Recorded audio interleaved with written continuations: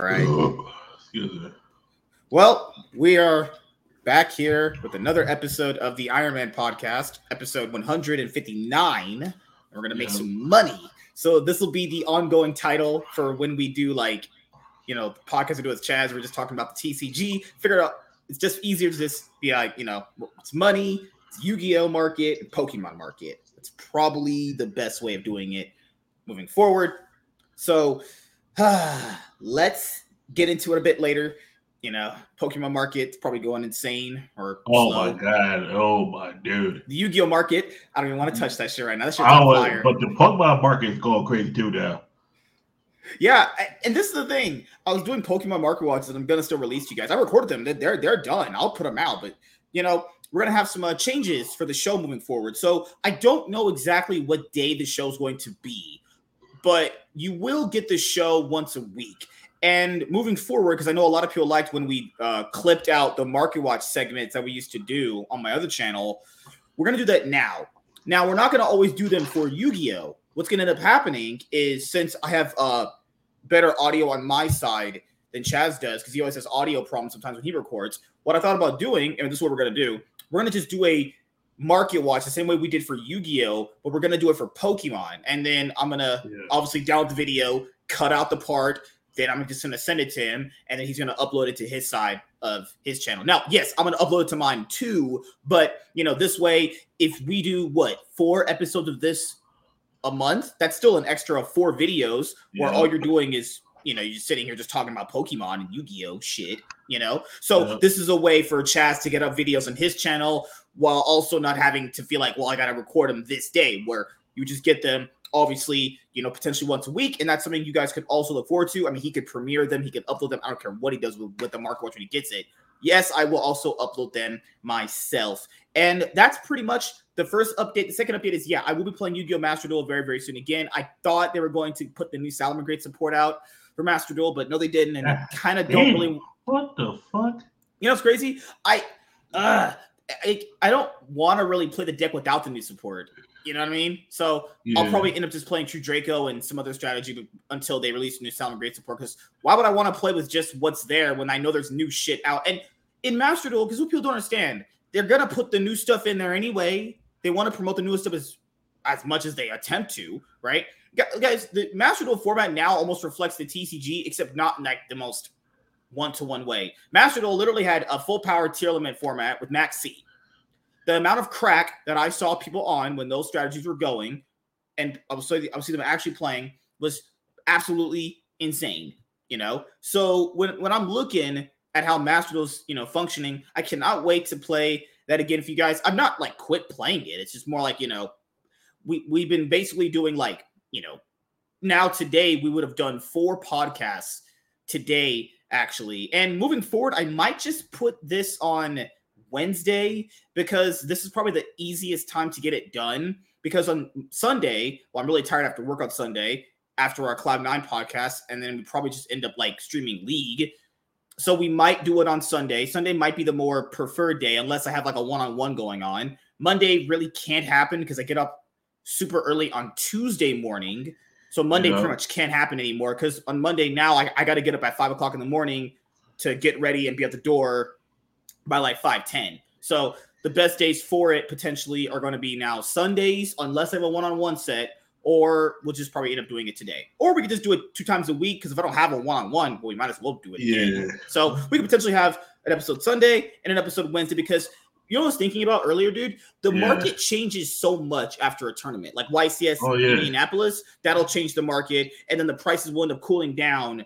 YCS, later on when Pokemon has regionals, when prices go up, when new cards came out. But one good thing about Pokemon is the more expensive card goes up, but the cheaper ones stay the same. They actually get cheaper. That's the one thing about Pokemon. Because YuGiOh, if there's only one printing or there's multiple high rarity printing, people know they have to overcharge for it. Because that's all you can get. And this is the thing that people don't understand is when there's one printing of a card and it goes up in value, people factor in that card doesn't have a reprint. People just charge literally whatever. That's why when people say, why is a common $8? Well, if it has no reprint and it came out 10 years ago, people can literally just charge whatever for it because there's no actual barrier for it to be whatever price it needs to be. It was only cheap at that moment in time because, well, there was no deck utilizing it. That's the only reason why it was cheap. You know, Pokemon doesn't have that. Pokemon has a much different market setup that I absolutely love because it's different to dive into a different market and see like how they do things actually. Because when Pokemon releases a product, everyone doesn't know this as your Yu-Gi-Oh player.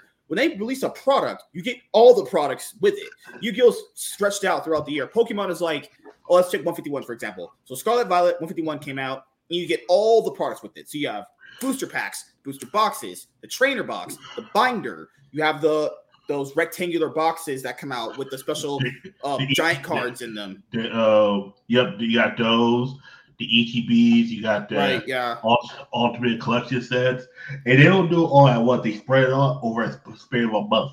Yeah, so they give you like a good amount of it first. Yep. Yeah, so they give you a good amount of it first, then little increments later on. And I like both systems. I think both systems have their merit because when it feels like a new Pokemon product does come out, it has like a lot of like enthusiasm about it because you haven't got one in a long time, so the newest one comes out, and a lot of people like it initially up front, but then.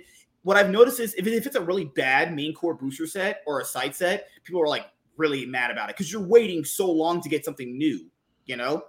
But when Pokemon, since the sets are so big, there's like commons in there that'll completely just change how formats sometimes work, is what I've been seeing. So, All right. Well, what's been going on your channel, man? I just put out a video about the pre-release. I got one coming out, or either tomorrow or Friday. It's going to be about what decks to play in Toronto. Mm-hmm. That one, I'm still trying to figure out how to just edit that a little bit. The good, like Toronto's weird because we're in a format now. Because I'm starting to realize about Pokemon, it literally goes by where the regional's at. I'm thinking, all right, everybody's going to bring the best deck, but Pokemon's meta tends to be week by week. Of course, it's set by set, but. Every week's where Charizard's the best deck. Next week, oh no, this deck countered this deck. Oh, this deck was really good because no one knew how to counter it. It's like once a deck is figured out to be countered, now you got to counter that counter, and it's just crazy. And now I'm starting to realize, like Toronto meta is going to be totally different from Sacramento, and it's like the top 3 decks. I think people are saying that might be the most represented. Might be Chip Pal, Miraidon, and Lost Box. Lost Box is just it's easy to pick up as it's hard to understand and master. And it says depending on what build you're building. But then you got Miraidon, easy to pick up, actually easy to play. It's just you gotta learn about secrecy. Same thing with Chip Pal. And I'm like, wait a second, that's me. Sacramento have more variety because it's West Coast. There's a lot of people on the West Coast.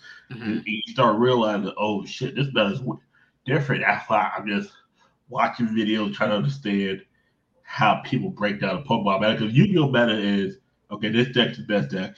All right, cool. This deck's the best deck. It's not tier 0, but like because it's past weekend for Yu-Gi-Oh, right?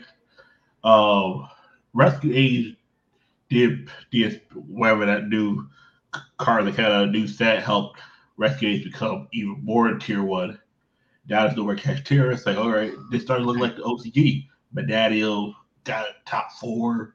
Yeah. It was a Rescue Ace final. Rescue Ace won the event. It was a Rescue Ace like finals. It was just like, okay, cool. This deck is good. I sold the core because I tried to learn it. I was like, nah, I'm good. The play style just wasn't it for me. Okay.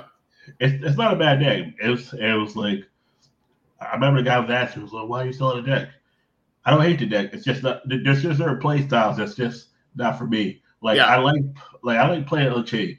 I like to a certain degree. I like playing Medadio to a certain degree. I love playing Scareclaw. I love playing Fluke because it's just easy. It's like, all right, cool. Just it's like it's so good. It's like okay, it's just very easy to pick up Fluke.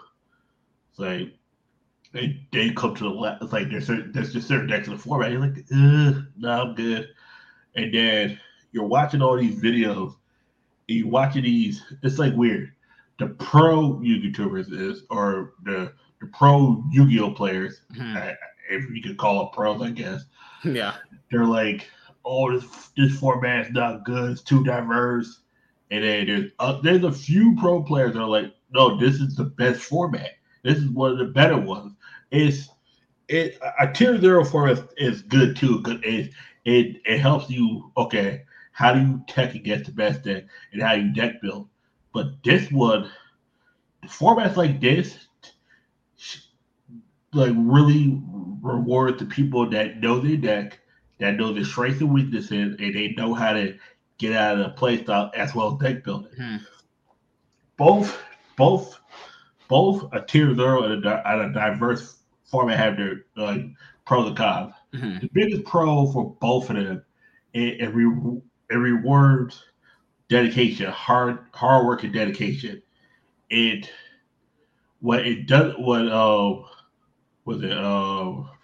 con is like the con for a deck in a tier 0 format is you don't know what tech cards or people are playing. Plus, you're gonna be used to a lot of mirror matches. You're gonna be bored out your mind. Mm-hmm. But the technical play gets better. This format's the opposite. You're playing a lot of different decks. You don't know what to prepare for. But the thing is, you look at every deck that is physically possible. You go tournament by tournament. You look at every deck that gets featured on the feature back. Because Exodia did make day 2, but okay, cool. Let me play Draw. Draw hits this, and this deck. Okay, let me put Draw outside. All right, cool. People are playing Runic again. Let me play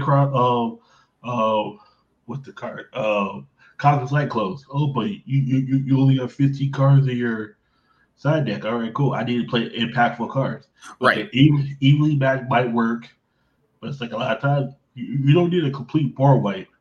You just need 2 or 3 cards to hit, and boom, that's it. Because I wanted to show you guys this right now. We have the top 32 deck breakdown from YCS Indianapolis. Yep. Show you guys on screen right here. And Rescue Ace. Right away with it. Yeah, Rescue Ace, Purely, Tier Elements, Unchained. The fact that Tier Elements are still here is absolutely insane. Vanadium. The fact that Taylor came back is insane. Vanadium, Sprite, Bestial, Flundereese. Flundereese is in there just because always reasons. Rika, Labyrinth, Vanquish Soul, Exorcister, Runic. I heard what was his name? Asian Persuasion? Yeah. He played top 32. He played Runic Stun. Yeah. Runic Stun. Did he play that shit with like 3 skill drain or some shit? I forgot what his build was. I think we can find it on here if we scroll down. Let me try and see. There's new card. Oh, didn't Age of Overlord come out, right? It was legal for this set. It was that fight. Rescue Age won. Then those first 2 cards on top, plus there's some other new cards. Are these going to be like generic cards that other decks can use to make themselves as strong too? To a certain degree. I know Scareclaw and Manatee can play them. Okay, I've been out of it for like a week. What's this new female card right here? This Link one. Oh, SP Little Knight. That motherfucker's like $120. Holy crap! Okay, I'm bringing it up right now because I can't really describe it. Okay. Would you bring it up right now on TCG Player? Yeah, it's about $100. Okay, God, it feels like I haven't been hearing forever. I've been still doing market watches. SP Little Knight is to effect monster. If this card is Link summon using a Fegus, Synchro, XYZ, or Link material, pretty much you're going to use it for whatever. You can target 1 card on the field or in either graveyard, banish it. Also, your monsters cannot attack directly this turn. Doesn't matter half the time. Right. When your opponent activates the card effect, you can target 2 face-up monsters on the field, including a monster you control, base both of them to the end phase. That's me. Like, a lot of times, if your opponent wants to start something early, you just go boom, and then you hit them. Okay. And SP Little Knights coming out of Age of Overlord, the Starlight Rares, are basically almost about as what I pay in rent. $514 for a Starlight. God, This is like, I'll tip it right now because I've been doing market watches, and this week I couldn't get any done. This was the first main core set I've missed doing a market watch for in like a very, very long time. But now I'll ask you this: Do you think there will be? Do you think this is a good main core booster set? Actually, oh no, this is easily the best one of the year. It's not even close. Okay. Photon Hypernova is a close second. I remember how we talked about. I think the last one we did. I mean, I remember you said depending on the reaction from the quarter century secret rare buff that the last set did, they might do that for this set because I know because this is the weird thing, and I think I actually agreed with you the last time we talked about Yu-Gi-Oh, which was if you make more Starlights and more chase cards in quotations, right? To be fair, wouldn't that devalue having a chase card, honestly? Yeah. And now they've been doing it. And now in this set, they did it again. They made a good amount of cards the quarter century secret rares. Now we know these would be like the Starlight rares if it wasn't the 25th Yu-Gi-Oh anniversary. Yep. We know it'd be like the first 5 of these would be like the Starlight rares. Now, maybe even after this year, they're gonna do this for all the main core booster sets. You know, instead of that would just fundamentally change how core booster sets have worked for like the last, 20 plus years of Yu-Gi-Oh! Where now instead of having like 5 chase cards, there's like 20. Exactly. I don't know if I like that. I mean, I'll have to see the effects in the market for that because it started with the other main core booster set before this one, which was the name. I'm blanking on the name. It was from the Duelist Nexus. Yeah, so it started with Duelist Nexus. Because I'm starting to realize. Are you thinking like just because even though there's more chase cards, a valuable card's still gonna be valuable no matter what? It's gonna be valuable from a competitive standpoint. I realize most of these cards now are gonna be competitive because of a competitive standpoint. They're gonna be valuable because of competitively, right? Not from a collector's. Most people ain't really collecting cards like these anymore. Like there are people who do complete sets, right? But that's mostly in Pokemon. So what about like the outside of the quarter century secret rares? What about the secret rare cards? What's this one? Visa's Samsara right now. Currently, it's about $12 right now. You like the Visa's cards actually a lot. Yeah, I picked this up at $7. That's $7. Okay, that's not bad. It went from it started off at that price, dropped to $7, and it came back, and then I got like the whole core for like 30. And I needed sarcophagus. Yep. Just for like Horus. Oh yeah, okay. I remember the Horus support. Horus. That shit came out when I was a kid. Guys, when YuGiOh GX came out. Oh my god. I was like in 6th grade when that shit came out. Yep. Holy fuck. Horus support. Okay. I always thought the whole level gimmick in Yu-Gi-Oh was so stupid. That was just I'm so glad they stopped that a long time ago. I liked it. I think they just gave up on it too quickly. It's a weird thing because I don't feel like I guess for the time period it was just even too slow even for that. I think what they should have done is they should have done it like at the end phase. You could tribute this card in your end phase for the next level. I think they should have made that. That would have made it faster. Also, most of the starter level cards like Silent Swordsman, the Horus card. What was the other one I was going to say? Horus, Silent Swordsman. There's another one. Oh, Arm Dragon level 3. The little baby ones to get to the bigger guys. It always never felt like a good payoff, though. The only one that really had the best payoff was the Horus monsters. Yeah. You know, when it went to them from level 6 to level 8, actually. So what's this one? Oh my god, these names, Jesus Christ! Daum, Duamutef. Yeah, Duamutef. Duamutef, Blessing of Horus. This is like $3 as well. So it seems like, as usual with main core sets, the quarter century secret rares carry the value, and basically the secrets and ultras plummet after about a week. Yeah, nothing's changed. Good old way the markets work for the last 4+ years. Gotta love that, don't we, people? What's this one? RES, the Labyrinth Butler. Okay, this one is about $13.29. And you read that fact is nuts. That fact is nuts. Let me go over it right now. During the main phase quick effect, you can send this card from your hand or field to the graveyard, special summon 1 Labyrinth monster, or set 1 normal trap from your hand. That's disgusting. That's really good. Yeah. The set normal trap can be activated this turn. Oh my god. Oh, when your opponent activates a card or effect in response to your card effect activation of a normal trap or a labyrinth card, except Arias, the Labyrinth Butler, quick effect, you can activate this effect in your graveyard, special summon this card.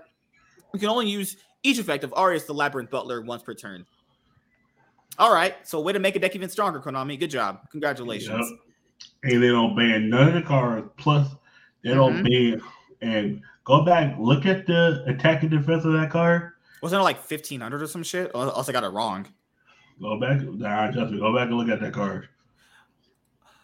Let me see. What was the attack on this thing? Yeah, about 1,500, 25 defense. It works.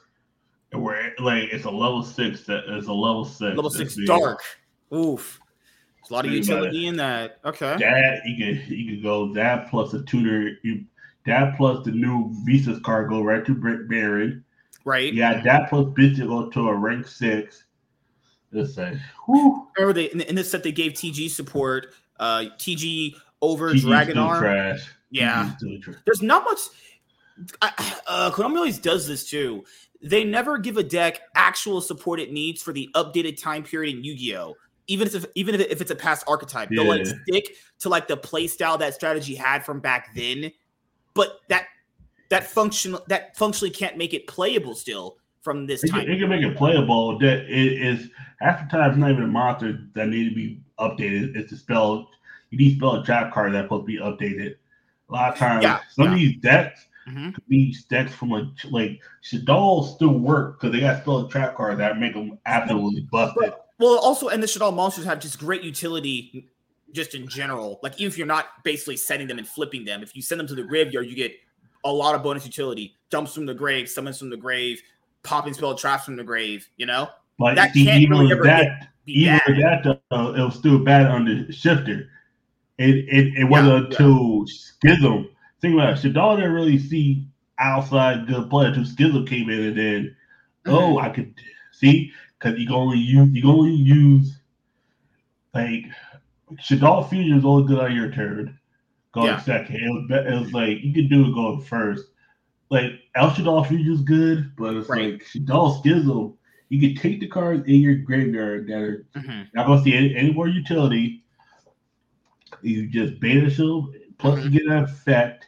And on that card, it's like sometimes all it takes is 1 or 2 spell trap cards, and plus they gave them a new monster, Alcalone, just right. Al Capone. Yep, Al Capone bustle. So what else in Yu-Gi-Oh is coming out? Oh, the Rarity Collection's full spoiler list should be out very soon. Yep. And that's gonna be doing some numbers. And when the full spoiler list is out for this, I'll be doing a video about that as well. This is billed to be one of the best sets of the year, but I mean, usually when people say that, it's like we don't really have much good in the year, so I mean anything's possible actually. Valiant Smashers. Well, this is gonna be one of those deck building sets. I figured. Yeah. Triple archetype sets, as I like to call them, coming out November 17th. And guys, guess what the last Yu-Gi-Oh product is for the Yu-Gi-Oh 25th anniversary year? A fucking structure deck based around Fire Kings. That's what's gonna end the year. That's the last product released. There's a lot of Fire Thief stuff coming out this year. There was, yeah, it's true. Yeah. Fire King, that Solver Great. There was fuck. Let's see. What else is here? Yeah, that's pretty much it. I mean, the last thing guys coming out is basically the Fire King structure deck, and like, yeah, that's the way we end our 25th anniversary fucking structure deck. Well, that's just how life goes sometimes. All right. So that's enough Yu-Gi-Oh. We're done with Yu-Gi-Oh, but we cover pretty much everything. As let people know, more market watches will be coming out on the main channel, and can't wait to dive back into the juicy market goodies. But all the prices going up in value because Baron de Fleur is just going to be one of the best synchros released in a very long time. All right. Yep. Let's go to Pokemon. So I'm going to, as these episodes will always be, whenever we do them, potentially once or twice a week, we're going to set up the Pokemon individual cards as well as the products and the prices and go over them as well. So before we do the actual video, let's set it up. So this is what Chaz will come in handy. What do you want to go over in the video for this week, actually? Which space do you want to cover first? We do 151. I think everything from the Scarlet and Violet era. Just break that down. Just from 151, right? Yeah. Okay. Anything from Obsidian Flames or Paldea Evolved? Yeah, everything up to Scarlet and Violet. Okay, Paldea Evolved, Scarlet and Violet. Oh my god, you won't believe who I. What the fuck? Crown Zenith. Let me see. No, Crown Dennis was still with the last set of Sword and Shield. Okay, it came out this year, but because don't forget the new calendar year don't start till like April. Right, so this is rotated out, right? No, no, it's the last set of no, not even close. Oh, okay, we have Obsidian Flame, Scarlet and Violet. What else is here? Let's do Advanced Search. Okay, you said Scarlet Violet series. Okay, so Paldea Evolve, promo cards, base set, Obsidian Flames. So that will be it for this one, right? Oh, Paradox Rift. Okay, is this new coming out? Let me see. You won't believe who's collaborating with Pro Play Games now, man. This shit's crazy. What's going on? Oh, damn. I can already feel it in my gut. Man. All right, so this is Paradox Rift. This is coming up. Did you hear anything about this actually? Yeah. Oh, dude. Oh, this says this is the best of the year. Damn close. Okay. Before we go into this one, we'll do. Okay, so let's do Crown Zenith, Slow Tempest. Okay. Anything else from here that you want to go over?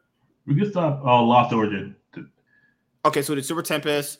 Then we'll do Lost Origin. All right, so let's make sure I keep this list right here so we can rearrange them. We'll do everything in order. All right, so we'll do Lost Origins first. Okay, we'll do Lost Origin. Yeah. And then we're going to do Silver Tempest. Then what's after that? We have Crown Zenith, right? Yeah. Okay, so Crown Zenith needs to be third. Okay, then after that, it would go... Sword and Shield. It's Paldea Evolve, right? Okay. Yeah, Sword and Shield, then Paldea Evolve, then City of Flames, then 151. Okay. 51 goes back right there. Okay, and did we get base set, right? Yeah, base set. Did I do that one? We did? No. I don't think I did. You're right, I didn't. You're right. That's why I kept saying Scarlet and Violet. Yeah, when you said base set, I was like, my brain was fucking right there. Yeah, that's what, I don't even say base set, I just say the title because everything else is Scarlet and Violet, Paldea Evolve. It's fuck all that. It's like, oh, Sun and Moon, Comet Eclipse. No, it's just Comet Eclipse. Like, we know it's the Sun and Moon era. Like, because then you'll start, Sword and Shield. This Dark as a Blaze. Because once you know the first set, you don't got to keep saying Sword and Shield unless you're talking about, are you getting that Sword and Shield set? Because people don't even say, are you getting the Sword and Shield Dark as a Blaze set? Right. Dark as a Blaze? Because it's like, what does PPG doing? I haven't watched they always jump on the newest trading card game, but if there's no traction, they immediately start dropping it. They always do that, which makes sense. It's fine. That does close with how the people show up or choose not to show up. But guess who's casting? Guess who's casting? Yeah, just click the video. I was like, wait a second. I heard the voice. I was like, oh no! Oh my. Okay. You heard the voice? Let me do it right now. I'm gonna put the audio on. Was it at the very beginning, right? Yeah. Okay. Oh Lord, we're about to hear some cringe. In here, but it's working here. There.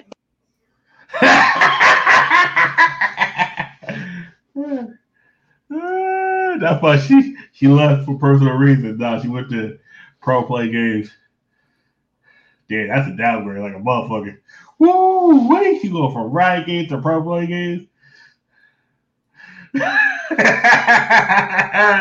It's crazy because it's like you're like, oh shit. I actually thought it was the Looney Tune who plays Noble Knights. I thought it was that person. I was like, holy shit. Who plays Noble Knights? The person who was saying that one pink-haired dude was a woman that won that European Nationals, the one that was like really, really championing for her. I forgot her name. Which one is that? Because half the people was championing for her. I was like, okay, cool. No, it was Nicole Evie, not Nicole Evie Davis. Fuck, that's a white lady. God, it's the person that I got into it on Twitter. The Looney Tune. Oh my God. Forgot his name. It's the one that YuGiOh said he met at a regional. It's the one that Triff said that was telling him some bullshit, and he listened to it because he's a fucking idiot. I forgot. It was the girl who plays Infer Noble Knight. Actually, it's a loony person. But I forget the name. I'm not gonna lie. There's so many loony people in Yu-Gi-Oh. I lost count. Yeah, me too. I'll literally have the name right after we finish this. I was like loony too. I was like, dude, there's so many in Yu-Gi-Oh. I was like, yeah, what? And Yu-Gi-Oh was always gonna be potentially that place for these crazy, weird gender people to. Pokemon's like that, dude. Pokemon's like that too. Because you gotta think about it. This year there was a trans person that won that I think got top 4 at Worlds or top 8, either way. She or he? I can't remember the pronoun. She won back. I think she won 2 regionals or 2 YCSs and a nationals with Rika Sonavila. I was like, yeah. I practiced that deck and still don't know what the fuck I'm doing. I was like, okay, yeah. It was just so weird, man, because the person who won that European Nationals, I don't care what people say, is a dude. That's a guy. There's been no first ever girl to win a Yu-Gi-Oh event. That's never happened. Never will happen, if I'm being honest here. I'm the first person to identify the girl. Fuck you. No, that's how I put it. That's how I say. That's how I get it. That's giving him way too much. That's giving him way too much credit.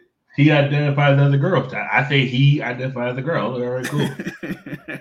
I mean, it's the truth. You get mad. Don't get mad at me. I'm right.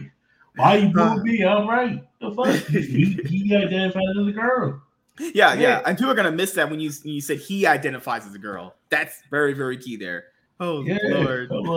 It's like the same thing that won national the NAIC. He identifies as a girl. Mm-hmm. Like, I say, hey, when people are asking for imagine asking per. You know what the fuck up thing is? People didn't even get mad at me because I said he identifies as a girl. People got mad at me because I said, man, she looked a little. I said he looked a little malnourished, man. He need to get a cheeseburger. Don't. Oh, it was Jessica. That was the person that won the European National. I forgot the person that was cheerleading for him. Oh, it was a bunch of people. People got mad at me. You guys said don't body shame him or her. Because first of all, he need to eat a cheeseburger. Motherfucker looks skinny as shit. Motherfucker need to eat something. Yeah, hey man, I agree. It's just I hate. Good Lord. I guess Yu-Gi-Oh is a place for mentally ill fucking trading card games because Pokemon does the same thing. Trading card games are just a place where these weirdos could just because that's facts. Ooh, that's good. This type of a thing is just a place where these crazy weirdo Looney Tunes could come in here and be like, yeah, accept me. And it's like, do you play card games good? Because I'm not doing the other part.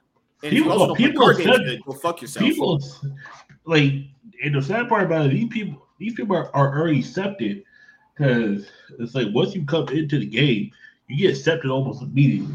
Like win or lose, you get accepted. The people will accept you. Don't matter how good or how bad you are, as long as you come in with a good attitude, you get accepted. People don't realize that, and that's the sad thing about it. It's like, no, people will accept you. But the issue always boils down when some of these people don't like to be not even disagreed with. It's like you have to do this. It's like, but what if I just don't want to? I don't even know. And I don't know you. I was like, fuck. Cause my first question is, what gender did you identify as? Or what gender were you born as? A man. I was like, he identified as she. That's true. Like the fuck. I was like, that is the truth. Mm-hmm. He technically was born a man, right? Right. Yes. He decided to have a procedure where he didn't have a penis anymore. Mm-hmm. It's like motherfuckers. It's like you remember you heard about the couple that literally both of them became transgenders. I was like, wait a second. Yeah. I was like, wait. The guy didn't want to be a guy. The girl didn't want to be a girl. So they just swapped. I was like, that is a long way of doing 1+1. You could just done 1+1 is like instead no, you gotta subtract 1 and then add 2. What the fuck? I'm like, okay. But I didn't feel comfortable as a man, I didn't feel comfortable as a woman. Yeah, I felt comfortable being together. Okay, all right. Okay, lock me up in Arkansas because I'd rather be with them crazy than these crazies. Holy shit, that makes no sense. You were what? What the fuck? What kind of shit is that? Motherfuckers. Rather just I don't know, man. No, man, it's you knew when this Looney Tune stuff would pop off, trading card games would be the best place for these people to migrate and be like, accept me and bullshit. And it's only when because these people go out of their way to say these. Because you're right, most people don't really give a fuck as long as you just play card games, whatever, and you talk about the game and do all that stuff and you theorize, right? It's when these people go on these groups, social media platforms, and start spouting horse shit. It's like, dude, first of all, we already didn't care, and second of all, well, if you're gonna ask my opinion, then I'm gonna give you my opinion. Like, sorry, you know what I mean? It's they put their own self in that. All right, you ready? Let's go. Yeah. All right, let's go here. Share screen. Okay, so when it hits about 37 minutes exactly, that's when I'll start. Okay. All right. And we can go for as long as you want. I mean, you like to keep things short, so we keep about 15, 20 minutes if you want. Yeah. All right. Should I start with my hot sex stories with Kiara Kitty and Amaranth in Vegas? I mean, you can, but clip that out. What do you mean? Don't you want that in there?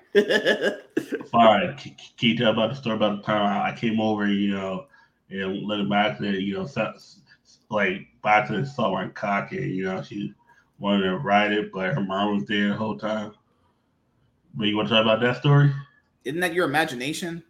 No, isn't you and Kiara Kitty your imagination? No, that's real life. Well, black people can't lie, dude. That's what CNN told me.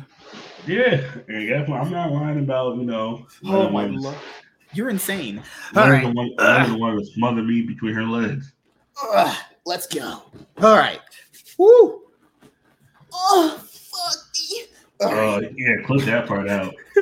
If anyone's listening to this, when I put this episode on podcasting platforms, Chaz was trying to get Lennon to moan like that. Just saying. Trying to, nigga. I'm about to blow that back out, man. All right, let's go. No, I'm gonna pull that dick out. No. Nigga, I'll clip it. Don't fuck around. I'll clip that shit. I'll jerk you out better than she will. I'm just saying. Okay, I'm clipping it. 37 minutes exactly. All right, let's go. I'm clipping it. All right, let's go. Fuck that. I'm about to clip that shit right now. I'm gonna be jerking off your liquid, sir.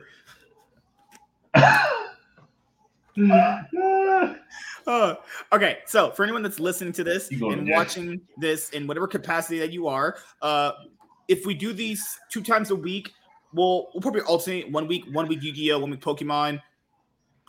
Just depending on what event goes on. Like, I know next week we're talking about Toronto Regional. Yes, we are talking about Pokemon because this is the last regional before Paradox Rift comes out. No, there's another regional, but it's not in America. That's me. Mm-hmm. We're gonna be. I'm gonna keep it honest. Half of us do not give a fuck what happens in another country because it's kind of like how YuGiOh is. Mm-hmm. Rika Sun Avalon doesn't do shit in America, but can win a YCS over in OCG, in Europe. It's OCG got sets well ahead of us. I'm talking about regions. Like, think about it. You got North America, you got America, you got Europe, and you got Latin America. All 3 are separate. Like Mythic Mind would never win in America when it was legal. It can win down in Europe because if you got $100 in the dream, you could go in and $100 in a dream. Was that some card version of Martin Luther King? What the fuck? Hey, dude. This past regional, Somebody walked in with a $70 deck and went out. It came out with $10,000. Imagine that. Don't tell me that. That'll break my Imagine heart. going to the store, buying 2 Mew V Max boxes and 3 to 4 packs of whatever card you need, or you go for your local bulk binder. Sign up for the regionals at the last second. Get every card you need. Tell them, here's my deck, sir. Boom, boom, boom. You got the deck list. You pay about $80. Pokemon tournaments used to be $20. They're like $70 now, but you get a lot more stuff with it, plus the prize money as well. You go win. No one's expecting your deck to win because of Charizard. Charizard's not doing really well right now. You get to the finals. You're going against Lost Box. Easy matchup for a BV back. A lot of hit points. Like, Lost Box can't hit those consecutively. They have to take turns. New V-backs, all right, cool. Put an SQ out, put this card out, put this card out. Next you know, you're hitting for 200, you're hitting for 300, or you're hitting for 280, you're hitting for 260. Because you can snipe. You can snipe Pokemon on the bench. Take a prize card, take 2 prize cards, take 3 prize cards. All right, cool, boom. Next you know, all right, cool. You get to the finals. You're 1 game away. You're playing, your opponent just doesn't have enough cards to win. He's short 1 card. He can get this, but he can't knock you out. As soon as you go to turn, that final turn, you win, no matter what, because you got the cards. And boom, now you just take a $70, $80 deck to a regional, and now you got, plus not just getting $10,000, now plus getting the trophy and travel awards, you got an auto invite to Worlds. You don't even got to play the rest of the year. People still play the rest of the year just to get more money. Because you still, the thing is, once you get your award, you can't. I think you said you're no longer eligible for points because when you win a regional, they automatically cap you out. You can literally go in there with 0 points. Win the regional, you get 600 points, or 500 in Europe, you automatically cap for whatever region you're in, they auto cap you. That means if you win a regional, I think it's like 5. It's whatever amount per region. That's me. I think if you're American, go to Europe. I think you still need certain points left, but I think you get capped out either way. Now you get travel award to go to the regional, plus you get $10,000 on top of that. It's like after taxes, it's like $8,500, but fuck it, $8,500 more than you get a YuGiOh.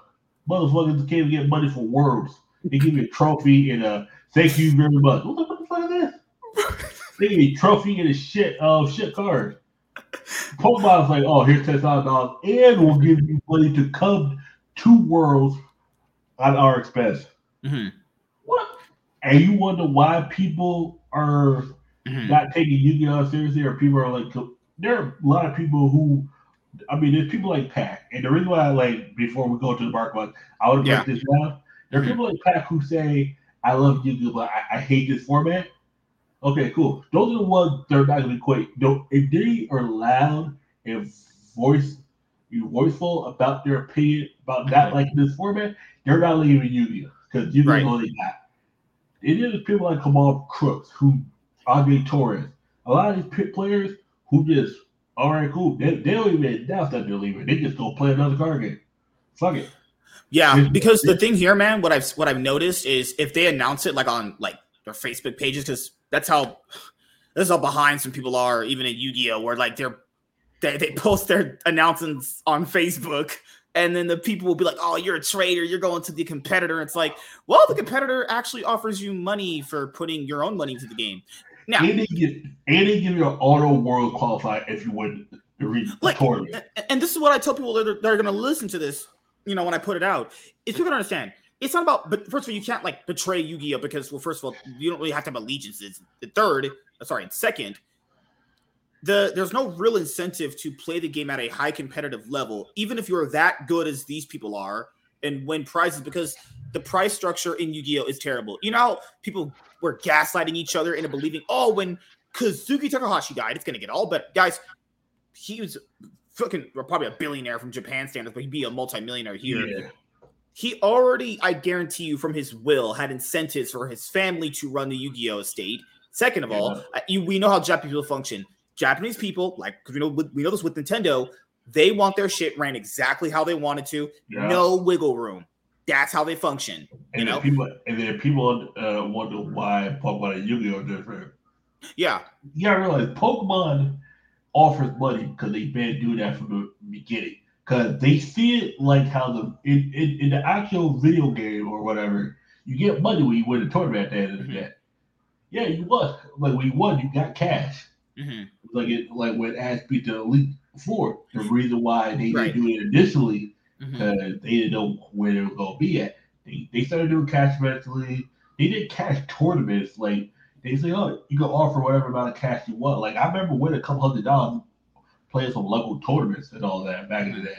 But they were rented for Wizards of the Coast. That's Wizards of the Coast. They had no freaking rules. They listen to wherever they got from Pokemon in Japan.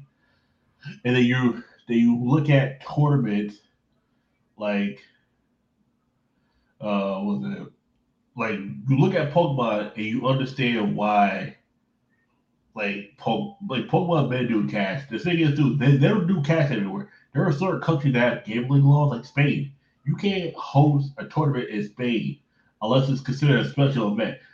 Okay, in a way, like the reason why World will never be in Spain because World gives you cash. There's some gambling law in Spain where they don't like tournaments that could be considered gambling. Pokemon is considered gambling in a sense. In a sense that it's a tournament. Anything that's a tournament, they kind of frown upon to a certain degree. And that's why when they say, oh, but they have special events. Special events don't offer cash. That's the thing. That's the thing. In Europe, in any non-American country, except in even Puerto Rico, they offer some events called special events. They realize they don't want to call it a regional because they don't want to put all the resource into it. Special events don't always get like the televised. They don't always get televised. Like in Latin America, and with the Pokemon that did for the regionals, it is the local company that works under Pokemon. It's not Pokemon itself. Pokemon only does America and Japan. It's the bigger markets. Like in Australia now, Australia doesn't even have a international championship anymore because there's not enough people that go there to warrant them. Plus, they're so close to Singapore. It's kind of like they're in a weird situation right now. Australia might get bumped out all completely, and now those players are going to have to play in other regions, and that's sad. But with Pokemon, like it with it doing prizing and cash prizing, it puts it heads above Yu-Gi-Oh! As well as Magic Gathering, while both of them. Like Yu-Gi-Oh! For the love of the game. If you're like, I love Yu-Gi-Oh! Like I still love it over Pokemon, but these past formats have been just weird, and that's the thing people don't realize about it. Like because earlier on, like people kept asking him why he didn't offer cash prizing. It's because he didn't really want that to be the big incentive for Yu-Gi-Oh! And because I love Yu-Gi-Oh! And I love what he created. Yu-Gi-Oh! Has a huge impact on my life. But with that being said, his decision surrounding that, I thought was just always flawed. For one, you could offer cash prizing in a different way, and people have always said this, and this has evolved over the years. We know Walmart is big in every area in America, right? Why couldn't he just offer a $500 gift card to Walmart? That's not cash, right? That's not physical cash. It's technically still is cash because you are offering some of monetary value. Yeah, that's not directly tied to our product. Because he wanted it where like basically he didn't want like money to be the driving factor of why people play, but that he wanted it pure basically like the love of the game. But that's such that actually does make sense. And Pokemon it's terrible. The love of the game will make you pay money for the cards to be at the events, though. No, not with Yu-Gi-Oh! Not the way they structured it. They got. I'm gonna tell you why. The reason why Pokemon can do money, Yu-Gi-Oh! Can't, because Yu-Gi-Oh! You don't get no auto qualified to work That's based on how they made the format, though. They could just change it. And they just decide to, but they are perfectly like start and not changing their decision. It's like the issue with Yu-Gi-Oh is they could do the money, but I'm telling you right now, it would be oh my god. Mm-hmm. It would be much worse. It'd be much worse than Yu-Gi-Oh and Pokemon. Because for me, if they wanted to not offer like physical cash, Walmart gift cards, Amazon gift cards, you could do gift cards. Every place got a Walmart. That's the issue. Every place got a Walmart. Every country has certain things. You have to do something universal. But it's like, okay, do you do $500 Visa gift card? But not in the country. eBay. Let's think is every place can get to Amazon. You can just go online and buy from Amazon. You know, and that's the thing. Just because certain people, not every country. But not every country. Well, I'm saying you could structure that to however their country works, but I don't think not doing it based off how a country functions is because that would think that at that point, why do anything then? You know, that means why even run a tournament? But because based off, hey, these people might not show up. You know, that's another thing too. I think if they want to structure it differently, they're not. But the issue is he kind of right, but because I'm telling you right now, no Yu-Gi-Oh players, if there ever became cash prizes, you're going to see. Are you saying people will purposefully throw tournaments to win like $1,000 Walmart gift card? Because that's what he probably was thinking. No one's going to throw to win a $1,000 gift card. But I'm saying it is, you're going to see the worst people once cash gets involved. It's the same thing with Pokemon. Like Pokemon. Worse as far as like you think like competitive wise, or you think like personalities will get worse. I mean, that's gonna always be a thing. Obviously. I mean, money's mostly the root of all evil to a lot of people. People will rule shark. You think people are already rule shark you enough? Mm-hmm. You add cash to it. I see this in Pokemon where motherfuckers will rule shark. Oh, he shuffled one too many times. Pokemon's bad like that. Like I've been on the raw and stick of that. It's like, okay, this motherfucker really want these points. Motherfuckers won't even shark you for cash. They'll shark you for championship points because I need to get to world. You stop me from getting worlds. It's like, motherfucker, you could be two prizes away. Fuck up, 2 prize penalty, and then the guy beats you. Well, do you think that it'll be a good driving factor for people to want to keep playing Yu-Gi-Oh if they offer cash? Because and remember, for Yu-Gi-Oh players, people it's a idealistic thing that they want. You know? I think it give people more motivation. I think it will keep people who went over to Pokemon to come back to Yu-Gi-Oh because a lot of us have said Pokemon's easy to learn, but it gets bored real quickly. That's why because you have to cut. Why do you think I keep switching decks? Anytime a deck doesn't work, I switch a new deck. And but isn't Pokemon deck expensive? The most expensive deck right now is Charizard, and that Charizard deck is $125. Think about it. $125 deck in Yu-Gi-Oh is probably Flooreries. And guess what? Prosperity is about $110 worth of that right there. Like, that's the thing about it. Like, because you gotta realize, in Pokemon, you're only worried about 60 cards. In Yu-Gi-Oh, you're worried about up to 70 cards. Think about 40, 15, 15. You're worried about 70 cards. Pokemon is played in best of ones, right? Primarily best of ones in League Cups and challenges. Anything higher than a cup is best of threes. Okay. At the lower level, they have to do best of ones because if they did best of three every round, a league challenge would be 6 hours and a league cup be 10. And it's ridiculous. Because this is what they said. The only time it should be a best of three is when it's top cut or when money's on a lot, or championship points, or like actual money and championship points. A league challenge being over 4 hours.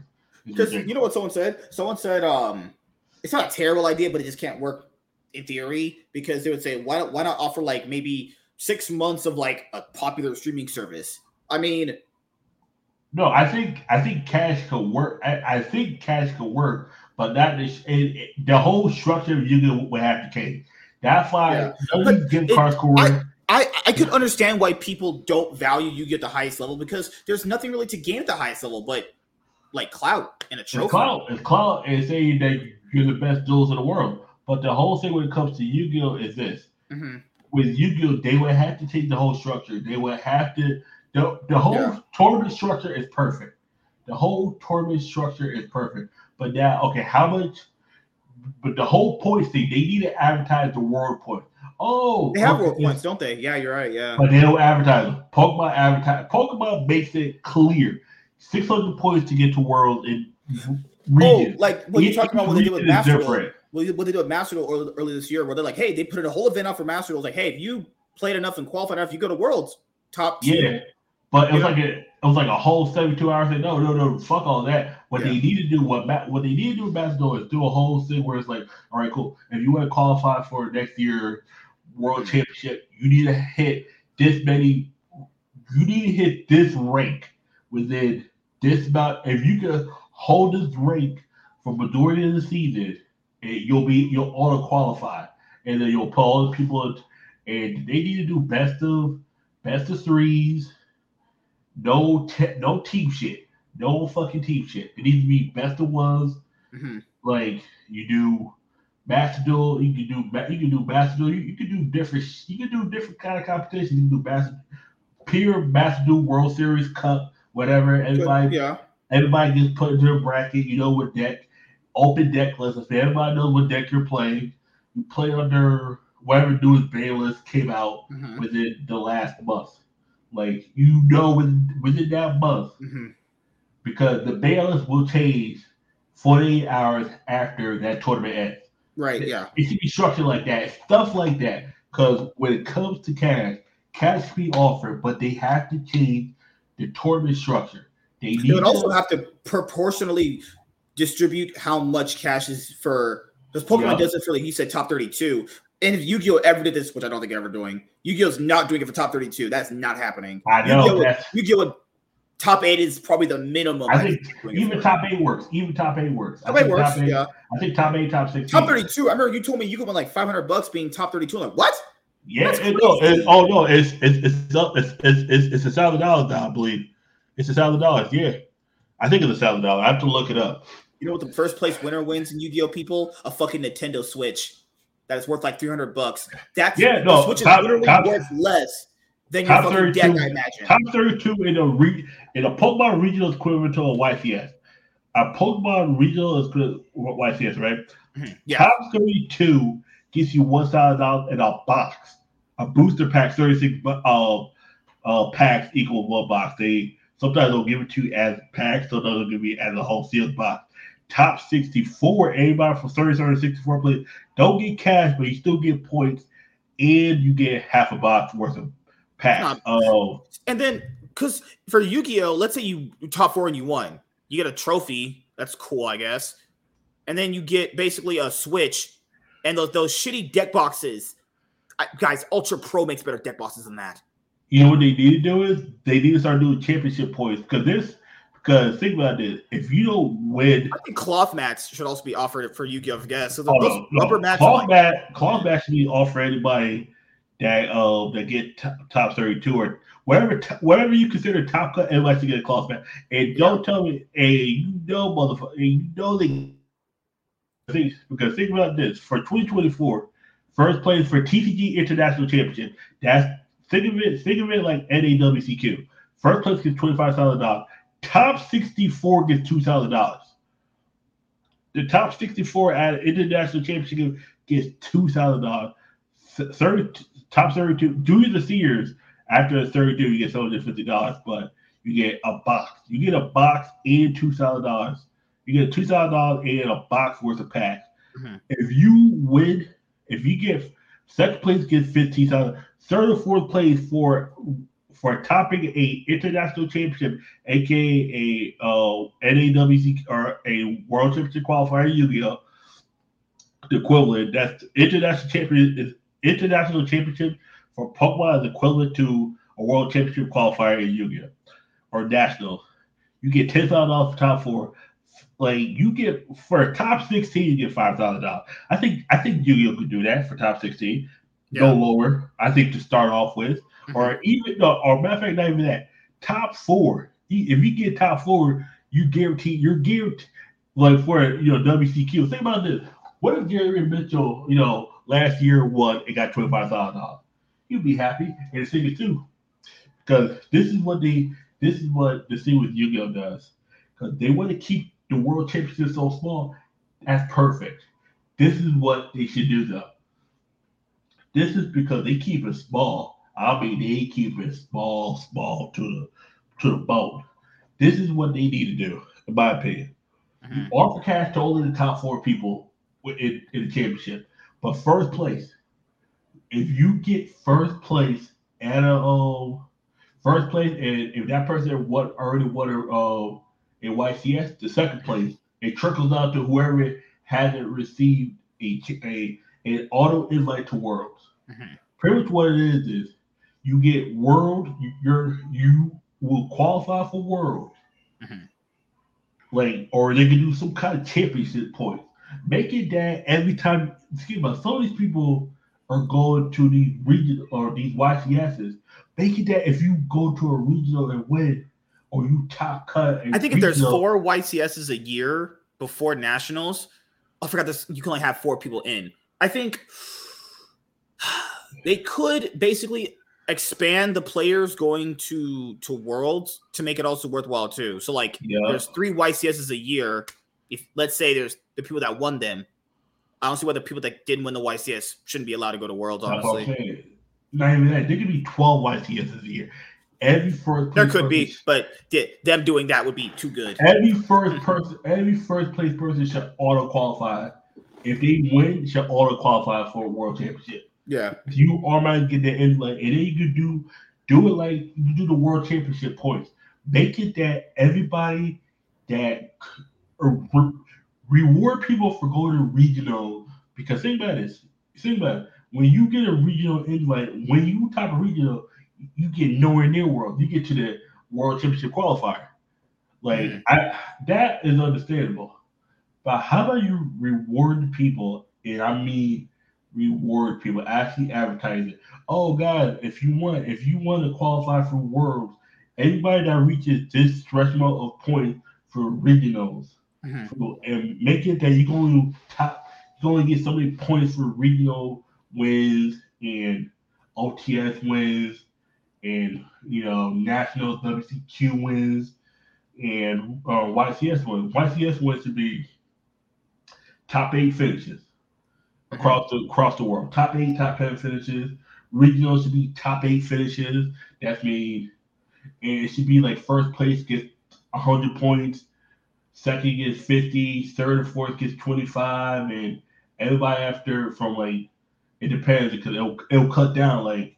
If there's so many people, the points double. That means instead of getting 100 points for first place, you get 20 points. You know what I'm saying? That's how they should do it.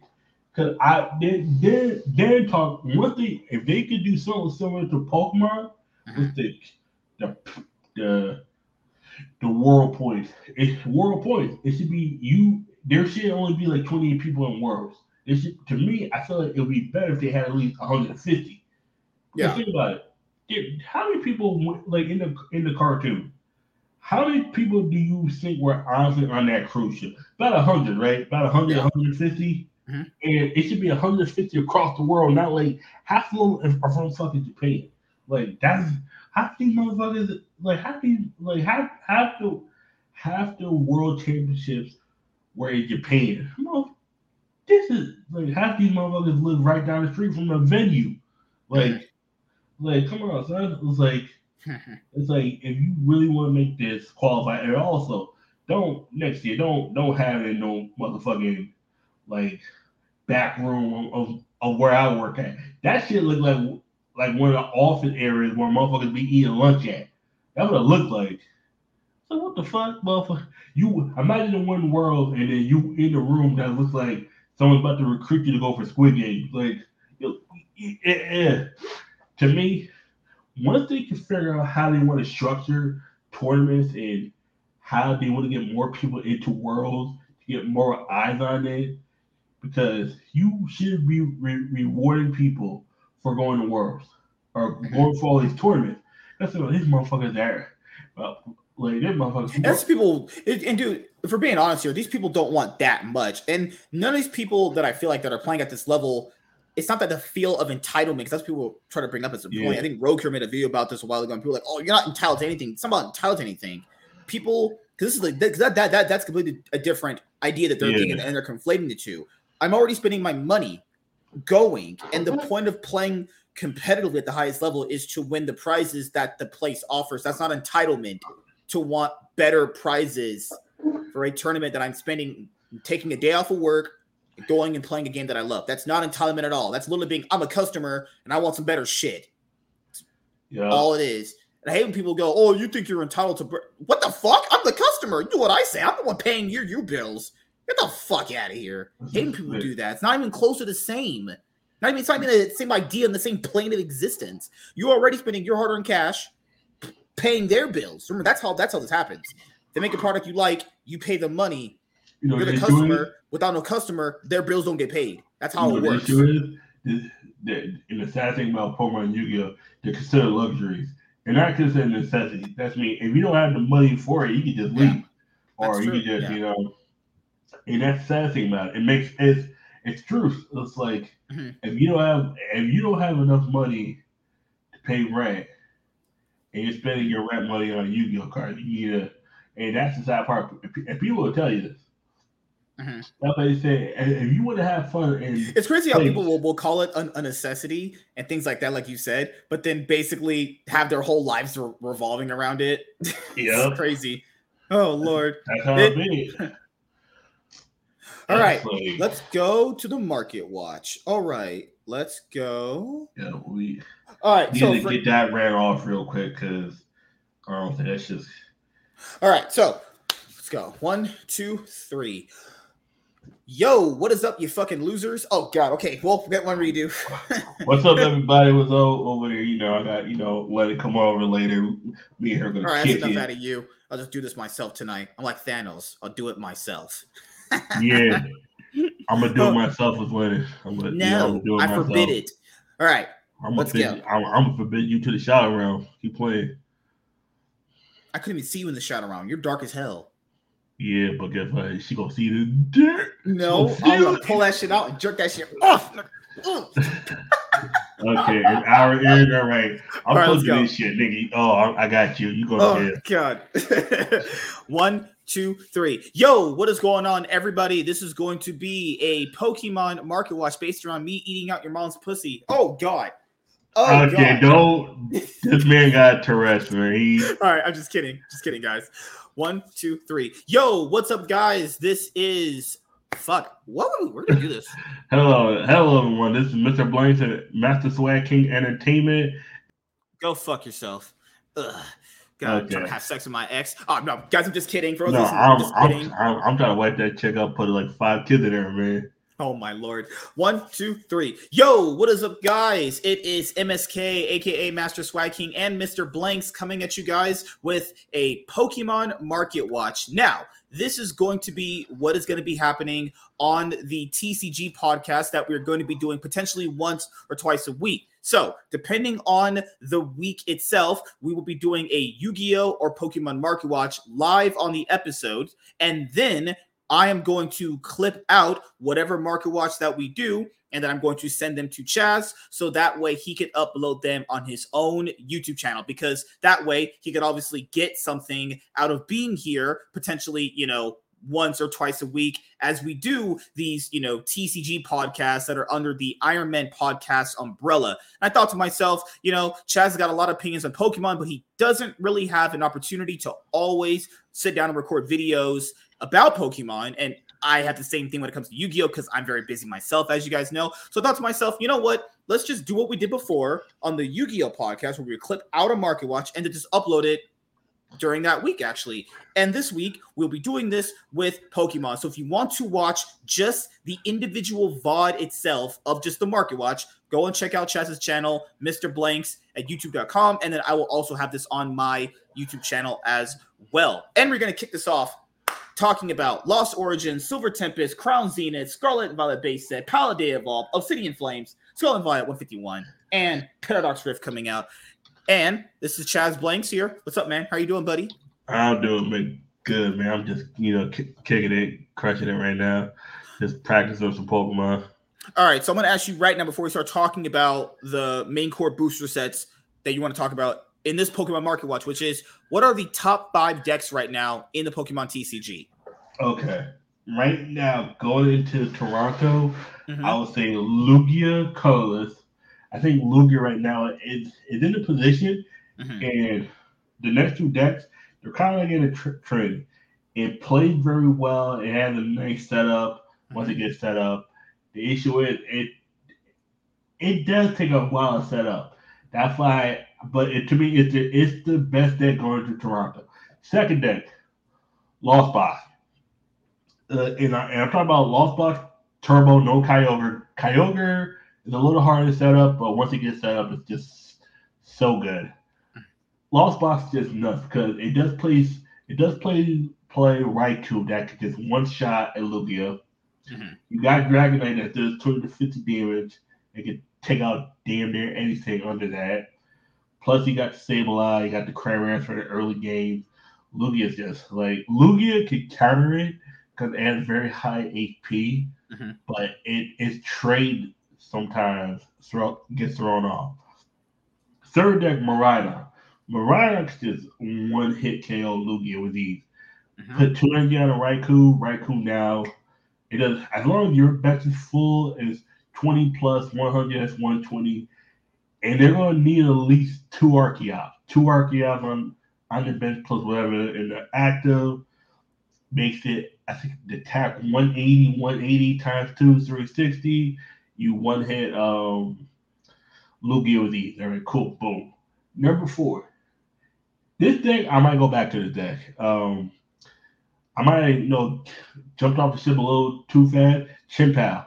Chimpau's in a space now with Toronto because they called the build the Canada build because it's like gambling. You play Pokestop, top 3, mill to your discard pile, whatever. It's an item card goes in here, everything goes to the discard pile, everything else. Very consistent, but very glass cannon. When it goes off, my God, this deck is just powerful. But when it doesn't, you can pick it off with ease. This deck is just so easy to pick off because it has to set up perfectly. But it is so strong. And 5th, Gardevoir. I was going to put Charizard there. The one main issue with Charizard, and you kind of have to fall behind. And you have to, so many things have to go for right for you. You have to put up a Pokemon, and you have to see if they're willing to knock it out. Because if they're willing to be patient and they are willing to wait for you, Charizard either have to take one prize and now you throw that prize trade off. It's just too hard for Charizard. But Gardevoir, that's the number 5th spot. Okay. But if someone were to obviously buy the Charizard deck, that would be a deck that could compete with the other 5 decks that you talked about as your top 5, right? Okay. But it is the most expensive one right now. It's not even because you could buy 3 of those new Charizard EX sets and you got the Charizards. But the Charmanders are not the ones you want. But at this point, it don't even matter. Just get the Charizards and get it rolling. It's not a deck right now I would say invest in. I would pick, if you could pick up the Charizards for easy, pick them up, you can build a deck and put it aside and wait a couple months or 2 rotation. If you want a deck that's easy to build right now, Miraidon. It's probably the simplest deck. Get energy out to your Pokemon and know how to use your resources. If you know that you could get away with Miraidon and Raikou that your attacker, you're good. And that's the main thing. You just have to know how to use your resources correctly. And that's the thing too with Pokemon. Time management, resource management, and sequencing. Once you understand nodes and you understand what I need to do first and you know how to count cards, you have to know your deck in and out. You have to know every card in your deck to know what cards are prized, what card is here, what cards do I have in here, what cards do I need to get to, how do I get to a win condition. Once you understand how you play that Pokemon, you're in a better position, in my opinion. All right. And the next thing I'll ask you before we go over the market, which is what did you think about the 2023 Pokemon World Championship for the TCG? Oh, it was amazing. Mew VMAX won. It's going to be his last World Championship because it will rotate out before the next World Championship.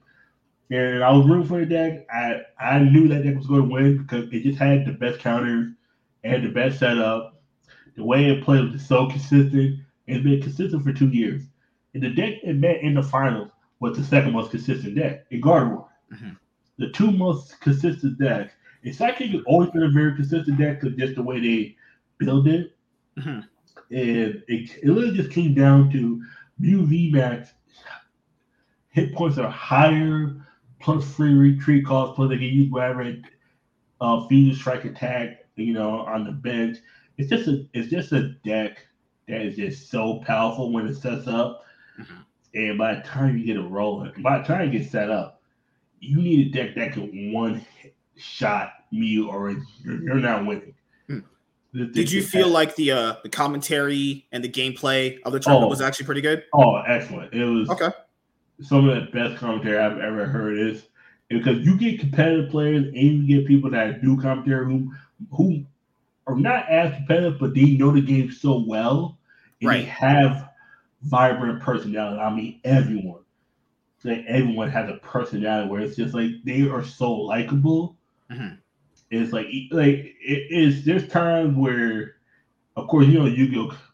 Commentary, you'll mute it, but Pokemon, you don't want to mute it because you actually want to understand what they're saying, and they teach you too. They try to because they know there's a lot of new players coming, a lot of kids do it. That's why because you got they have the best balance of then they understand they're not just talking to like the hardcore players of the game, but they also have to have a knowledge base of like, okay, there's newer players coming in that might not know what I'm talking about. Let me go over my mindset surrounding how this is actually works. I like that approach. Yeah, and they talk in a way where it's not pro player. Like the pro player will talk one way, but then you have the other person. Yeah, because the best player. Yeah, because the best players are always talking basically from like a competitive standpoint about this is the best deck and this is why it's the best deck. But a person like the commentator, they have to know how to balance out between the competitive aspect of it, from talking from their point of view, but also talking the point of view from maybe the newest kid coming to the game, or a person maybe like me who's just going to start playing competitively. I don't know how the stuff goes, and it would be nice if someone just kind of showed you the ropes when they're talking, obviously at the highest level. All right, so let's cover Lost Origin. What did you want to say about this booster product? Actually, this is one I remember opening some of the pack. Oh my god, it's one of my favorites. That's Giratina. So which card do you want to cover? Giratina and Aerodactyl. Those cards are nuts. Okay, so let's go over it. Aerodactyl V, the alternate full art coming out of Lost Origin. Currently, right now, for a near mint hollow foil is around $80. It's about $82. Yeah, about $82. Okay, that works so clean. Just Aerodactyl flying for the sky. This does look pretty clean. I'm not gonna lie, that looks clean as freak right there. All right, so this is a strategy you said that has the Giratinas that everyone Giratina V-Star, Giratina V-Star. And this was a strategy you put at what, like number 2 or 3? Oh no! I'll put this number 7. This will be behind Charizard. Ooh, kind of low, right? It used to be much higher. The issue is the consistent. It's matchup against Charizard at 50-50. Mm-hmm. So you win. You get one shot at Charizard, but. Mm-hmm. The thing is, the stronger Charizard, the more prize cards you take, once you get to 3 prize cards, you're in the situation now where a choice belt one shot to Giratina V-Star. Mm-hmm. You can't one shot it. You can't one shot a Charizard unless you're playing like a grass deck. And Giratina just gets one shot with ease. Mm-hmm. Giratina V alternate full arts coming out of Lost Origin right now are near mint hollow foils are sitting at about $237. Yeah, about $240. Yep. Any other cards you want to cover out of Lost Origin? We got the new Rotom. We got Rotom V right there at the bottom. At the very bottom? Okay, let me go back 1 second. Rotom V, because that one be using Chimpow now. They're using it to draw cards. All right, we have Rotom V alternate full arts coming out of Lost Origin. This is $24 right there. Be like 26 with taxes anyway. Yeah, one thing turn you may draw 3 cards. If you use this ability in turn end, pretty much. If you get to the down turn, this can't exist in Yu-Gi-Oh! Once per turn, you just draw 3 cards. What the freak? Oh, dude. There's so many effects like that. There's draw till you have 5 cards in your hand. Draw till you have 3 cards in your hand. UV Max. Oh no, the VVX does the same thing in 151. When we get to, I'll talk about that card too. Right. Yeah, there's some card that says discard it. Like there's a card called Squawkability. It says discard your hand, draw 6. Like, yeah. And guess what? You can only use that once per duel in a sense, or once per turn, but technically once per duel. Okay. You can do that and then get to a fresh hand. And if that hand's not good, but you got Professor's Research, you can discard your hand again and draw 7 more. It's disgusting. What other cards did you want to cover in Lost Origin? All Calls Experiment. This card. All again. That one. There's 2 more. Go down to Calls Experiment. Go down right there. Okay. Right Closers there. Experiment full arts out of Lost Origin are $9 for a Look ultra at the top 5 cards of your deck. Put 3 to your hand. Lost on the other 2. This is literally Pot of Duality on crack. Yeah, and then you know the thing about this works in Lost Box. So what it do is because it puts 2 cards in the Lost Zone, and that boosts your Lost Zone to get to 10 cards. And there's another card here. Okay. This card spiked up because there's a new card coming out called Roaring Moon. That oh my god, that effect is so busted. Dark Patch doesn't do much, but Dark Patch secrets out of Lost Origin are I bought out about $14. about $14. Yeah, I got a place that is. Guess how much this was 2 weeks ago?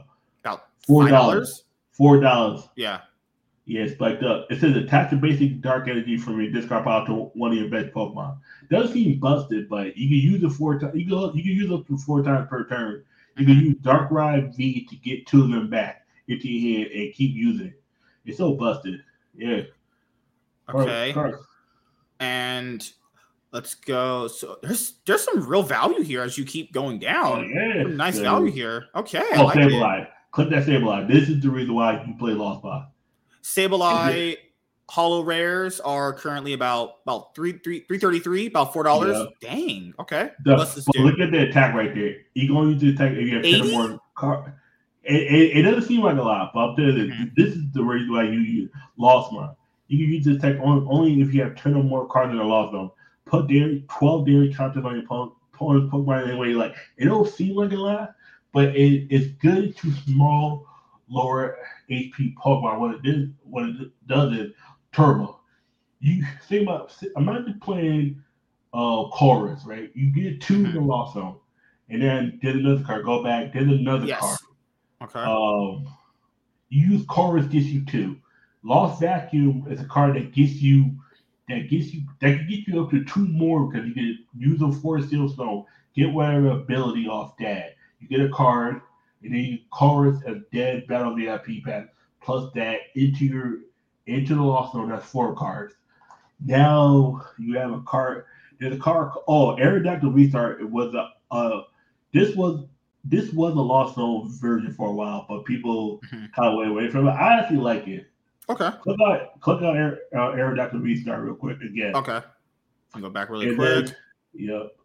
Because I just want to click on that. Yeah. But this one, until the ability is until this card leaves play, it gives the ability your opponent's Pokemon being in play, except Aerodactyl Restart have no abilities. This card is busted. It's like. Wait a minute. Hold on. It could leave play and it could take out your entire abilities. Until it leaves play. That's mean if you don't knock this Pokemon. It says 260? Yep. Plus, but with the attack, Lost die, 240. Put the top 3 cards of your deck in the Lost Zone. Think about that. Sableye needs how many cards in the Lost Zone? 10. If you turbo out this, then you can use another card called Mirage. We're going to get to that in a second. Right. This card puts 3 cards. It doesn't matter. It can be good cards, it can be bad cards. But if you're already in a winning position, you can use Aerodactyl Restart, knock out a Arceus. This card is really good if you want to make a Lost Zone deck around it. You won't always knock out Pokemon, but you're knocking out Pokemon like Arceus and Miraidon, and that's how you want to go with Aerodactyl Restart a lot of times. But And that'll wrap it up for Lost Origin. We're gonna move on to Silver Tempest. How are you feeling about this set right now? Oh, this is my favorite set. This is still one of my favorites. I know you like this set a lot, yeah. I pull some of the Lugia because Lugia is my favorite legendary, like easily. Lugia V alternate full arts coming out of Silver Tempest. The ultra rares are just a literal shit load of money. All right, so a lightly played is like 112. A near mid's like 120. This used to be 150. This dropped. I remember, because because like What else is here? I know you and Justin were going back and forth on Discord here. Was it Serena? No, it was Iono and Ortega. Okay. I told him nobody's gonna play Ortega. Oh, I'm gonna swap out Iono for Ortega. Ortega's trash. And I told him he was trying to prove me so wrong to do it. Iono's just better. Ortega says take a card out of your opponent's hand, put it to the bottom of the deck, then your opponent draws a card. It doesn't seem it's pretty much it's thinking of me like it's snatch steal on drugs. You look at your Isn't that good in theory? That's pretty good actually. It's good, but what about instead? How about this? Iota. You guys shuffle your whole hand. You put your whole hand in the bottom of the deck, and then you draw the card same to your prize cards. Mm-hmm. That means instead of taking one card out, I could take your hand that's probably perfect and make you draw 2, 3, 4 cards depending on what part of the game it is. Right. Iota at times seems like it's the worst card, but like Judge is actually better. Because Judge says shuffle your hand into your deck and draw 4 cards. I wanted to ask you, you don't play Lugia V-Star anymore as much, do you? I usually play for practice and our local. Okay. I like it, but it's like every time I play it, because you gotta watch the meta too. People say, "Oh, not the regional meta," because what people play at the regional might not be the same thing. There's not that much Marana. You have to look at the people who are around you. You gotta. That's why I go to different locals. I'm like, okay. You have one more competitive locals, and you have one that's more on the real casual level, right? I got two competitive casual. The issue is every one of those locals, my Lugia deck is weak to half these players' deck. They play Marana. Marana is an electric deck. What is Lugia weak to? Electric. That's a no-no. Chipal is a 50-50 matchup. Mm-hmm. People are either playing Lost Box, Marana, Gardevoir, and Chipal. There's 4 decks. Charizard takes out Marana because they just can't match it up. Chipal is 50-50. And this is what I'm starting to realize with Charizard. You might have to play pass. But it kills Lugia. Or no, it kills Pidgeot. That's why you play the big barrel engine. And it's like if you're playing pass, you don't play Pidgeot because Pidgeot doesn't work under it. It's like, but what do you mean? It's what I'll say. You get. That's why you go Force Seal Stone on the Pidgeot. You get the pass. You put the Pidgeot back into your deck. And you put the pass down, and now whatever Charizards you have left, you're good. You start looking at metas. My local meta is 4 decks. It's just people rotate around it. It might be I'm the Charizard guy for now, or the guy I was at one point. I was the guaranteed restart. There's 2 of us now. The meta is so volatile. If I still play Lugia, there's 2 of us that play Lugia, but it's like maybe not. Do you think it's going to be one of those decks that'll do good in like an isolated kind of situation where it's good against a few other decks, right? It would do good at a regional because there's more variation of decks you can go against. But if you go to a League Cup and there's 25, 30 people there, and 15 of them playing Lugia, there's a good chance you're going to run into a Lugia. Or there's a good chance you run into an Arceus player that's playing Flying Pikachu. You're like, fuck. I got a Pokemon that can lock me out of effects if they attack me with it. And then I got another Pokemon that can hit me for weakness. Now you just sit there like, fuck this. It be those days sometimes where you don't even get mad because you're like, there's just sometimes where you like even my last challenge, every matchup I could have won, I didn't face none of those decks. I faced every other deck. I had a 50-50 with. Every deck I like the Marana player, 70-30 by 70-30 in my favor. Gardevoir, 80-20 my favor. Gardevoir can still compete. But if you're playing Mewtwo v Union, literally, if you don't knock out my Charizard, I can one-shot you because you're weak to dark. It's like, it's one of those things where sometimes your matchup just don't line up. And you just say, fuck it, whatever. Right. I did my best. Like, as long as you know you did your best, it's whatever. All right, let's go to Crown Zenith. What do you want to say about this set? People love this set. I've only opened a few products of this set. This is one of those sets where people were like, anything they pulled, it was just magic. It was just it. I like it. Pikachu Secrets from Crown Zenith. Currently, this one is about $7.20. Not too bad as a secret rare. Is the Charizard good in this set? The rating Charizard? V-Star Charizard? 280? Holy fuck. Yeah, it's 432 is not bad. It's good. The issue is because it's like all the other Charizards. It requires you to basically too much for the actual card payoff itself. Yeah, but the attack does 320 damage. You're knocking out everything but like a Blastoise or a Charizard EX itself. Like energy texture. Wait, texture full art energies are like $2 to $4. Yeah, because it's the artwork. Those are kind of cool though. I'll give them that. That's kind of cool. All right, let's go to Scarlet and Violet base set. Actually, what do you want to say about this set? Actually, this is the Gardevoir you were talking about, right? Yeah, this Gardevoir EX. This card is so busted. It says Gardevoir EX, the special illustration rare. Like during your turn, you get $20. Like read that effect on that ability. As often as you like during your turn. That's already fucking stupid. Yeah. that right there is like that can never exist in Yu-Gi-Oh! Just saying, people. As much as you like. Now, you may attach a basic psychic energy card from your discard pile to one of your psychic Pokemon. If you attach energy to a Pokemon in this way, put 2 damage counters on that Pokemon. You can't use this ability on a Pokemon that would be knocked out. That's what you could do is you could put up to like 10 left, and then after that you can't play anymore because it'll be knocked out. 310 hit points. What a beast! And the attack is 2 psychic, 1 color from 190. This Pokemon card from all special conditions. It's busted.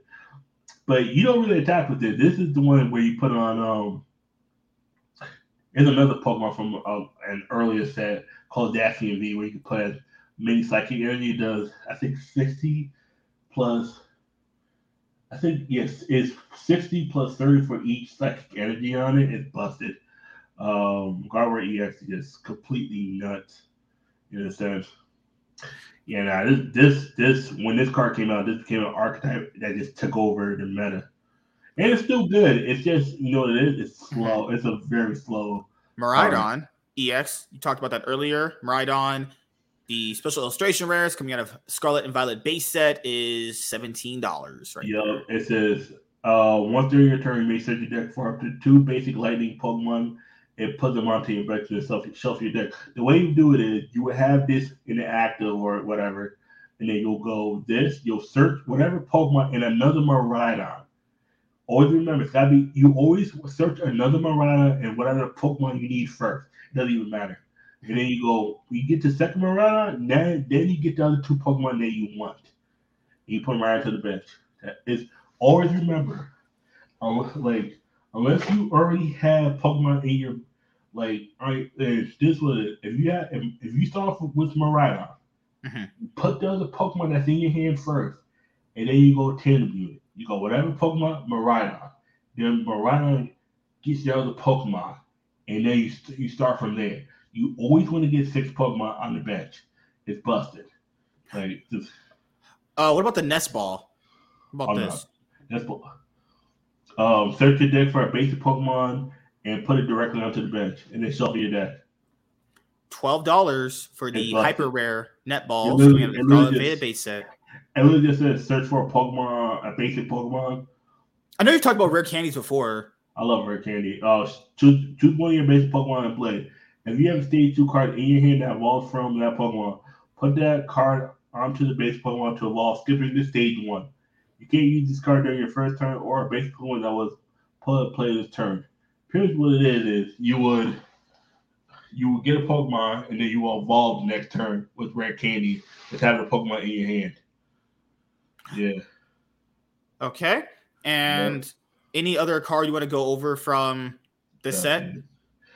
I'm trying to remember this set. I'll go to page 2 because I can't remember. This set was one of those sets where I still wasn't in Pokemon yet. I was still playing Yu-Gi-Oh. I was thinking about getting back into Pokemon, but I wasn't there yet. Go back up. There's one. There's one. Arvin. Yeah. Special illustration where Arvin's currently about $12. Yeah, about $12. Yeah. Search your deck for an item card and a Pokemon tool card, reveal them, and put them into your hand, then shuffle your deck. Yeah, it's pretty busted because a lot of times what it is you'll get an item card for like Charizard, you'll get a rare candy and like a Forest Seal Stone. You'll put the Forest Seal Stone on a Pokemon V, use the Forest Seal Stone. The Forest Seal Stone gets you whatever card. You evolve, you go Charizard, or you go Pidgeot. Pidgeot searches another card.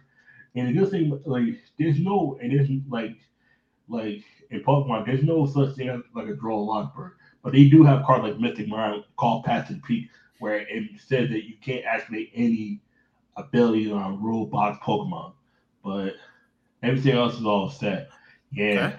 Let's go to Paldea Evolved. What do you think about this set? Chien-Pao EX himself. Yeah. Iono? Yeah, this is the card that me and Justin were arguing over. Each player shuffles their hand and puts it on the bottom of the deck. Then each player draws a card for each of the remaining prize cards. This is good hand destruction because let's say you have 2 prize cards left, or you have 1, but you can't knock them out Pokemon. And I know whatever in your hand. Now I gotta force you to get to that boss's order. Yeah, if you can't get to that boss's order to knock them out Pokemon, I'm gonna go lying on them. Shuffle, like, make you put your hand to the bottom deck, not shuffle it in. Because I've seen people get DQ or not DQ, like a 2 prize penalty. It's got to go to you do not shuffle into your deck. Because if you shuffle into your deck, the guy calls judge, and because we don't know what cards is an irreversible game, you know what I'm saying? You put it to the bottom of your deck, and then you draw the amount of cards you got left the prize card.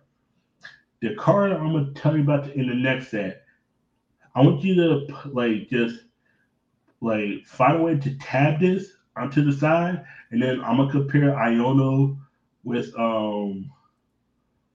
Ortega. Okay, so let me open a new tab. Let me put this one right there. Yeah, because and Ortega's in the same set, right? No, Ortega's in the City of Flames, but go after Chien-Pao EX. Okay, we'll do Chien-Pao next. Okay, Chien-Pao EX, special illustration rares. Yeah, $26.50. Once during your turn, this Pokemon is in the active spot. You may set your deck for 2 basic water energy cards, reveal them and put to your hand, then shuffle your deck. Seems busted, right? But the attack, you made this card Hellblade. 60 damage times the amount of water energy. You may discard any amount of water energy from your Pokemon. All your Pokemon, not just Chien-Pao. This attack does 60 damage for each card you discard in this way. That means if you discard 5, you do 300. You discard 6, you do 360. And and so forth and so there. You know that. Boom, Chien-Pao's busted. It's cracked. Right? Boom. Okay. We get it from there. Now go back. There's one other card in this set. Yes. Okay. There's one other card in this set. I think it's on page 2. Super Rod's good too. Super Rod is just 3 cards of energy or Pokemon back into your deck. Boss's Orders. Okay. Boss's Orders, special illustration rares, Command Paldea Evolved is about $13-14. Switch one of your opponent's Pokemon to the active spot. They don't seem like busted, but sometimes you just go boss. It's just game. Okay? If I got Alami, I got Alami, and you're just not winning. But go back. I'm gonna tell you. Back? Yeah, there's one last card. Page. I think it's on page 2. Yeah, page 2. Okay. Right here is Baxcalibur. Right there. Baxcalibur? Gotcha. Yeah, this Pokemon. Baxcalibur illustration rare, Command Paldea Evolved, about $11. Yeah. Okay. As often as you like during your turn, already busted, you may attach a basic water energy card from your hand to one of your Pokemon. That's me. All you gotta do is you turn to the right and then you just put as many water energy onto all your Pokemon. Crazy, right? It's ridiculous what some of these cards are like. I didn't know they were making cards like as much as you like. What the fuck? Yeah. That's ridiculous. Yeah. How's that not break like actual game mechanics? Because it's a stage 2. It takes setup. It takes time to set that up. All right, let's go over Obsidian Flames. Don't forget, Gardevoir is a stage 2 Pokemon. A lot of these stage 2 Pokemon are broken. The reason why they like look at Charizard. Look at Charizard. Just look initially at Charizard. This card was $300 at one point. Yes, I remember that. Charizard EX special illustration rares. It's literally crashed in value. Like this was used right. It was $300. The limited the light plate hollows are like $54. I can buy 3 for $100 and something, and that still be cheap. And it'll be the near mints now are like $55. Yeah. Or let's go on page 3 because that's from a newer ish seller. Okay, so it'd be about $60. Yeah, that's about $60. Yeah, about $60 roughly, give or take. Yeah, $60. I want to make sure I got it from the bigger sellers to see what the accurate price was. But yeah, card was $300. It's now $60. That's more than crashing. You can buy 3 for a price of half of one. And the thing about it, and you read that ability, when this Pokemon evolves, you can take up to 3 fire energy and put them on your Pokemon in any way you like. Busted, right? Go to Pidgeot EX.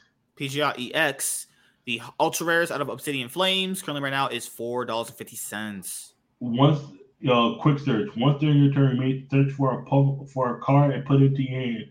Then shuffle your deck. You just take whatever card you need. Pidgeot EX gets it for you. Okay. Busted. You wanted to go over that other girl card from the set. That's gonna be on page 2. Okay. It should be on page 2. I'm gonna go over that. Okay. Greta. Miss Greta. Either already is. Ortega. Where's Ortega? I found it. On the right, yep. Okay, you wanted to compare them both. Okay, so let's do Ortega first. Okay. As an ultra rare, this is like nothing as $1.30. Value it ain't shit. Your opponent reveals their hand, and you choose a card you find there and put it on the bottom of the deck. If you put a card on the bottom of your deck, in this way your opponent may draw a card. It's not a bad card. That's mean if your opponent decides not to, but they're always going to draw a card. Oh, your opponent may draw. Your opponent's always going to draw. There's never a time where they're going to be like, oh, I'm not going to draw a card unless it's like 2 cards left in the deck. But Ortega is not bad because you get to reveal your hand, but it's like I don't care what's in your hand because if I know you search 1 or 2 cards, there's a good chance I know what's in your hand. Because if you don't play your hand, like say if you have something for setup and you don't play it, I know you bricked. You know what I'm saying? Right. And that's the biggest thing with with Ortega. Ortega's not a bad card. Iono's just better, in my opinion. Iono's just like shuffle it to the bottom. It's just like this would be good if it said if you put and put it on the bottom deck, and if it didn't add that last part, it would be busted. Like if it said just look at your opponent's hand and just put a card in, put it on the bottom of your deck, like okay. But that last part is what kind of killed it. Ortega, Iono. Now we're gonna go to. Yeah, I think Iono is better. Let's go to Pokemon Scarlet and Violet 151. A lot of people are really hyped about this set. So was I. Obviously, Kanto region is going to be in everyone's mind.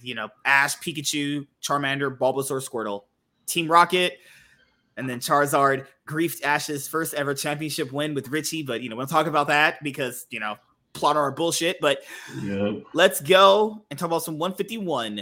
All right, so trainer boxes that I've seen at my local Walmart are like $58 something bucks with taxes. About $58. Yeah. Like, have you got any trainer boxes? I picked up a few. You pulled good? Yeah, I pulled good. Okay. The Ultra I was able to get my Premium Mew, Collection. I was able to get Mew on the first try. That was probably the better thing. Well, only you get that kind of luck. Me, I pulled the bullshit. 151 Ultra Premium Collection. Currently right now is about unopened, about $105 actually. Not bad. Okay, let's I go. will keep dropping in price because it was 120 on the drop. So we have Blastoise EX, Venusaur EX, Zapdos EX, Charizard EX is currently the most expensive card. Special illustration rares. This one, where was this one at per pre-sale? Like the other Charizard you mentioned. Oh, it was about this price. It was, no, it was 150. So it didn't tank that hard. It lowered a little bit. It People like mellowed out. I'm gonna tell you why people like this artwork because look at the Charmeleon and Charmander. That's why, because this is all part of a set. Go look at the Charmeleon. Okay, that looks cool too, though. That one looks cool. I think Charmander and then Charmeleon. Yeah, go look at the Charmeleon next. Yeah, I'm not gonna lie. Back up. Yeah, right here. I'm gonna go back for a second. I will say on the actual artwork of the set, they really outdid themselves. I will say that. Yeah. Nope. Back up. Back up. Right. Yeah. Say Charmeleon on page 2. Charmeleon right here. Yeah. Oh, I see what they're doing. Okay, I get it. I can see it. Yeah, you look it up, and now you can look at Charmander and look where Charmander is. Yeah, because what do you do? It's all part of You look at how War Turtle's middle underwater. Yeah. And then you see how Blastoise is completely underwater. Yeah.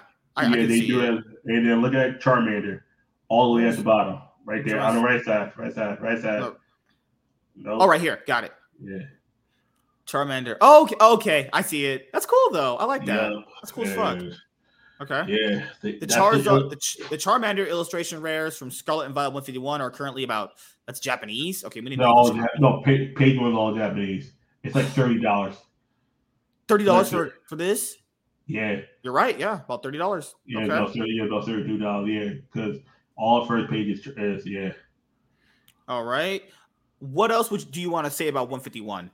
151 is good for collectors. For competitive, it didn't do as much as people was hoping. But I bet it doesn't be like the next biggest thing, honestly. Yeah, because they was hoping it would be Crown Needles. Crown Needles was also for collectors. Like you gotta realize these size sets were for collectors.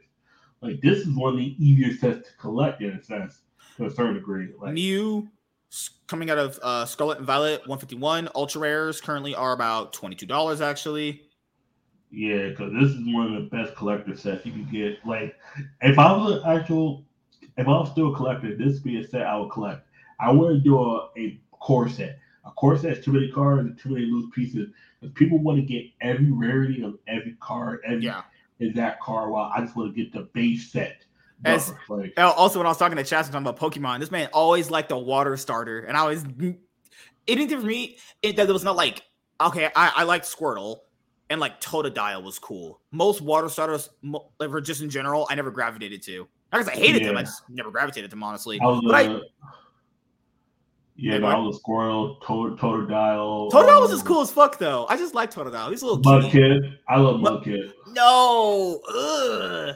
I love Torchic too, but Mudkip, mine. In battle, did you like Piplup? It evolved into Empoleon? The Diamond and Pearl.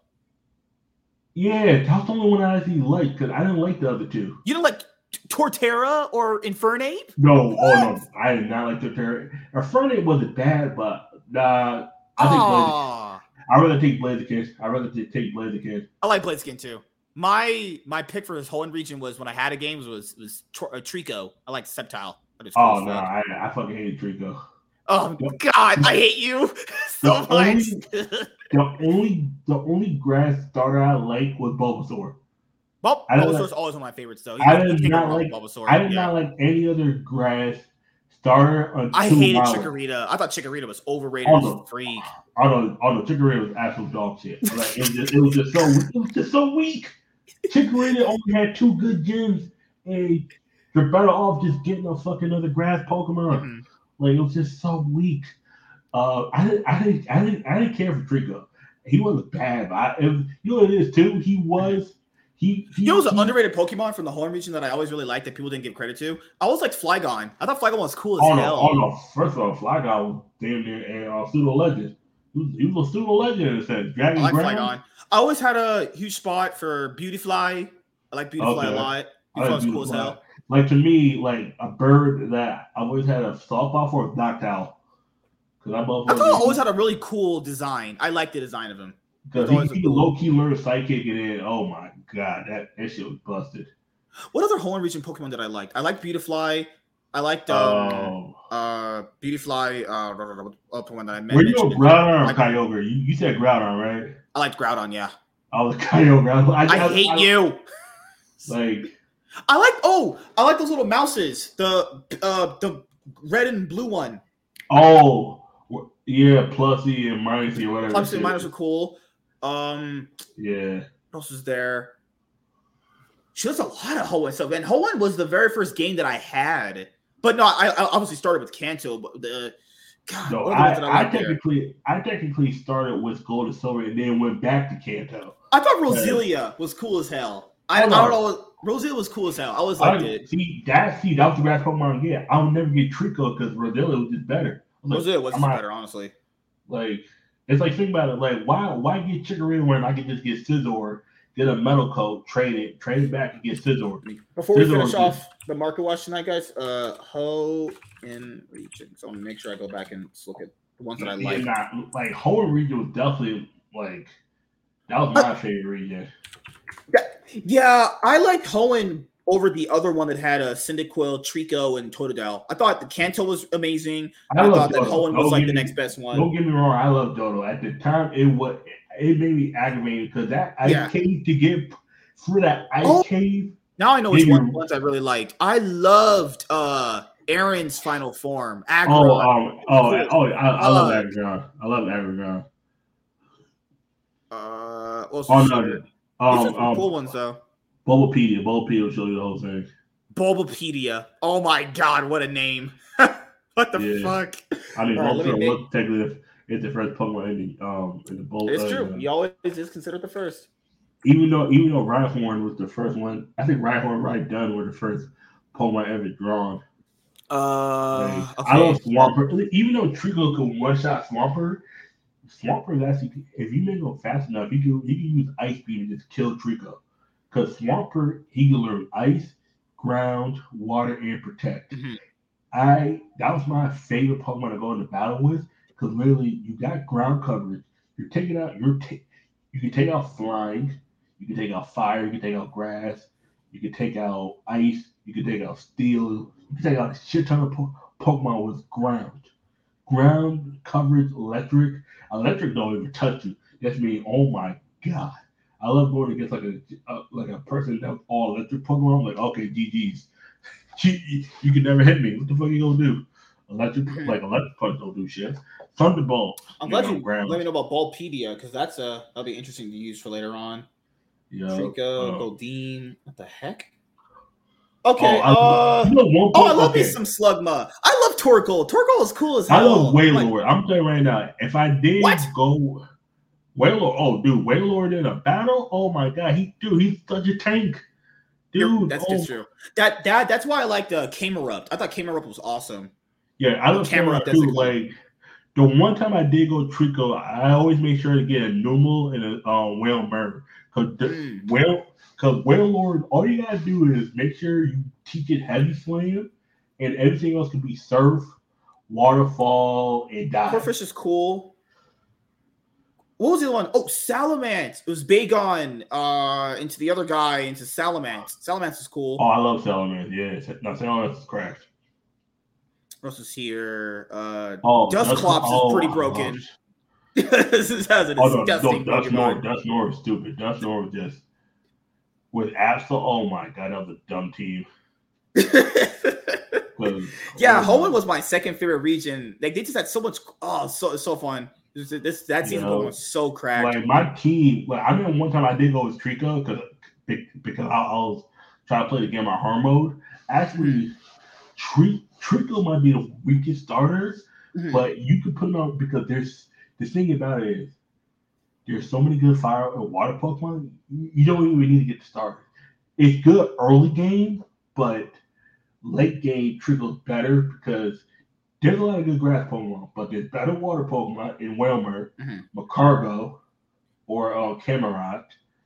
You, of course, you get Kyogre, you get the ground, and like the flying Pokemon's gonna be whatever bird you get until you decide.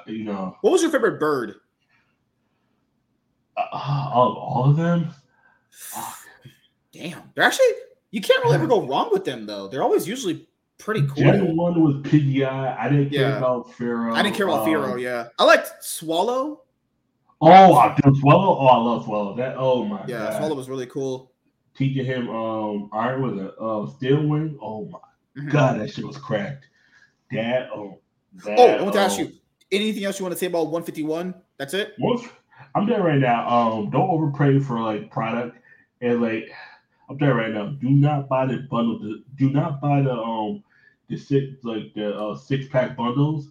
If they're over $30, do not buy them. It is not worth it. It is just so. Yeah, because I noticed when this set first dropped, people were just dropping racks on stuff that was literally crashing in price. I was like, you people are insane. I mean, like, if you have the money to throw on it, that's cool. But you know what it was too? A lot of these shits were like $27, $28. I could not get a 6-pack bundle. I had to buy ETB boxes after ETB boxes. What's up, Person? How you doing, buddy? And then damn motherfuckers. Oh yeah, I did like his Mega Evolution. I thought it was cool. Yeah. Unova region is dope too. Bravery. Bravery is dope. Yeah, I like that one. Bravery. All right, let's go to the final product. Let's go to the final Pokemon TCG product for the Pokemon Market Watch. Paradox Rift. Okay, so what's going to go on with this set, man? It's going to change the meta, or it's going to be one of those collector meta-ish sets? Oh, no, this is both. This is both. Okay. Both what's the best cards out of the set? Iron Hand, Iron Valiant, Roaring Moon. Mm-hmm. There's so many just busted cards. There's a website I want you to check out because then you can actually look at the cards because you won't be able to look at the cards until about 7 Pokemon cards every player needs from Paradox Rift. Yep. Obviously, the Salamence card is going to be there, obviously. Yeah, Roaring Moon, Iron Hand. Look at this. Read this motherfucker. Effect.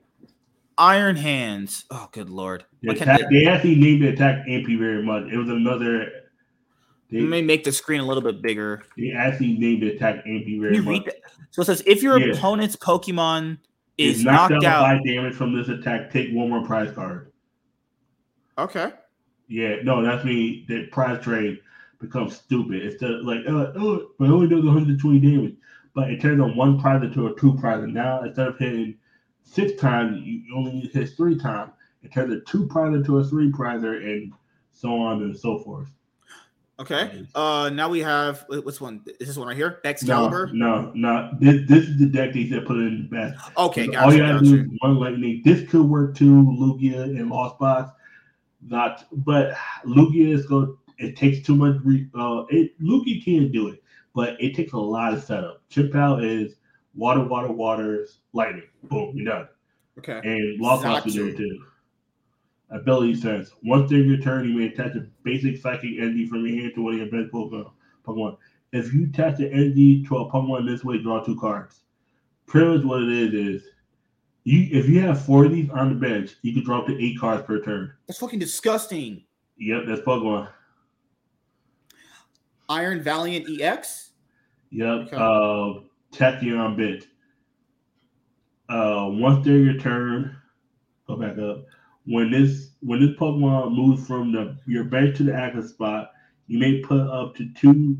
You may put 2 damage counters on your one of your opponent's Pokemon. Pretty much what it is if you're able to switch Escape Rope out for a turn, you can put up to 2 damage counters per turn, or up to 8 damage counters per turn. And if you have 4 of these, you spread them across. You go. Radiant Alexander, switch them off. Yoga Loop, turn 1. You can knock them out. Yeah, it's busted. It's stupid. Okay, let's go to their 4th pick, which is this motherfucker right here. Friendly Gouging. Knock out your opponent's active Pokemon. Boom, right there. If your opponent's active Pokemon is knocked out this way, this Pokemon does 200 damage to itself. It seems bad, but you gotta realize you can knock out any Pokemon that's effect says you can't use it because this is a knockout by effect, not by damage. Some Pokemon can't be knocked out by effect. They can only be knocked out by damage. You can knock out a 4 prizer or 3 prizer with this with ease. and then you got Calamity Storm. You may discard a stadium in play. If you do, this attack does 120 more damage. That means, any stadium in play, you can discard, do 220 damage with 3 energy. You can knock out Mew VMAX with ease. This card is busted. This card is crap. That friendly gouging is guaranteed to restart on drugs. Oof. It's literally 3 energy. You can hit do points it. 230.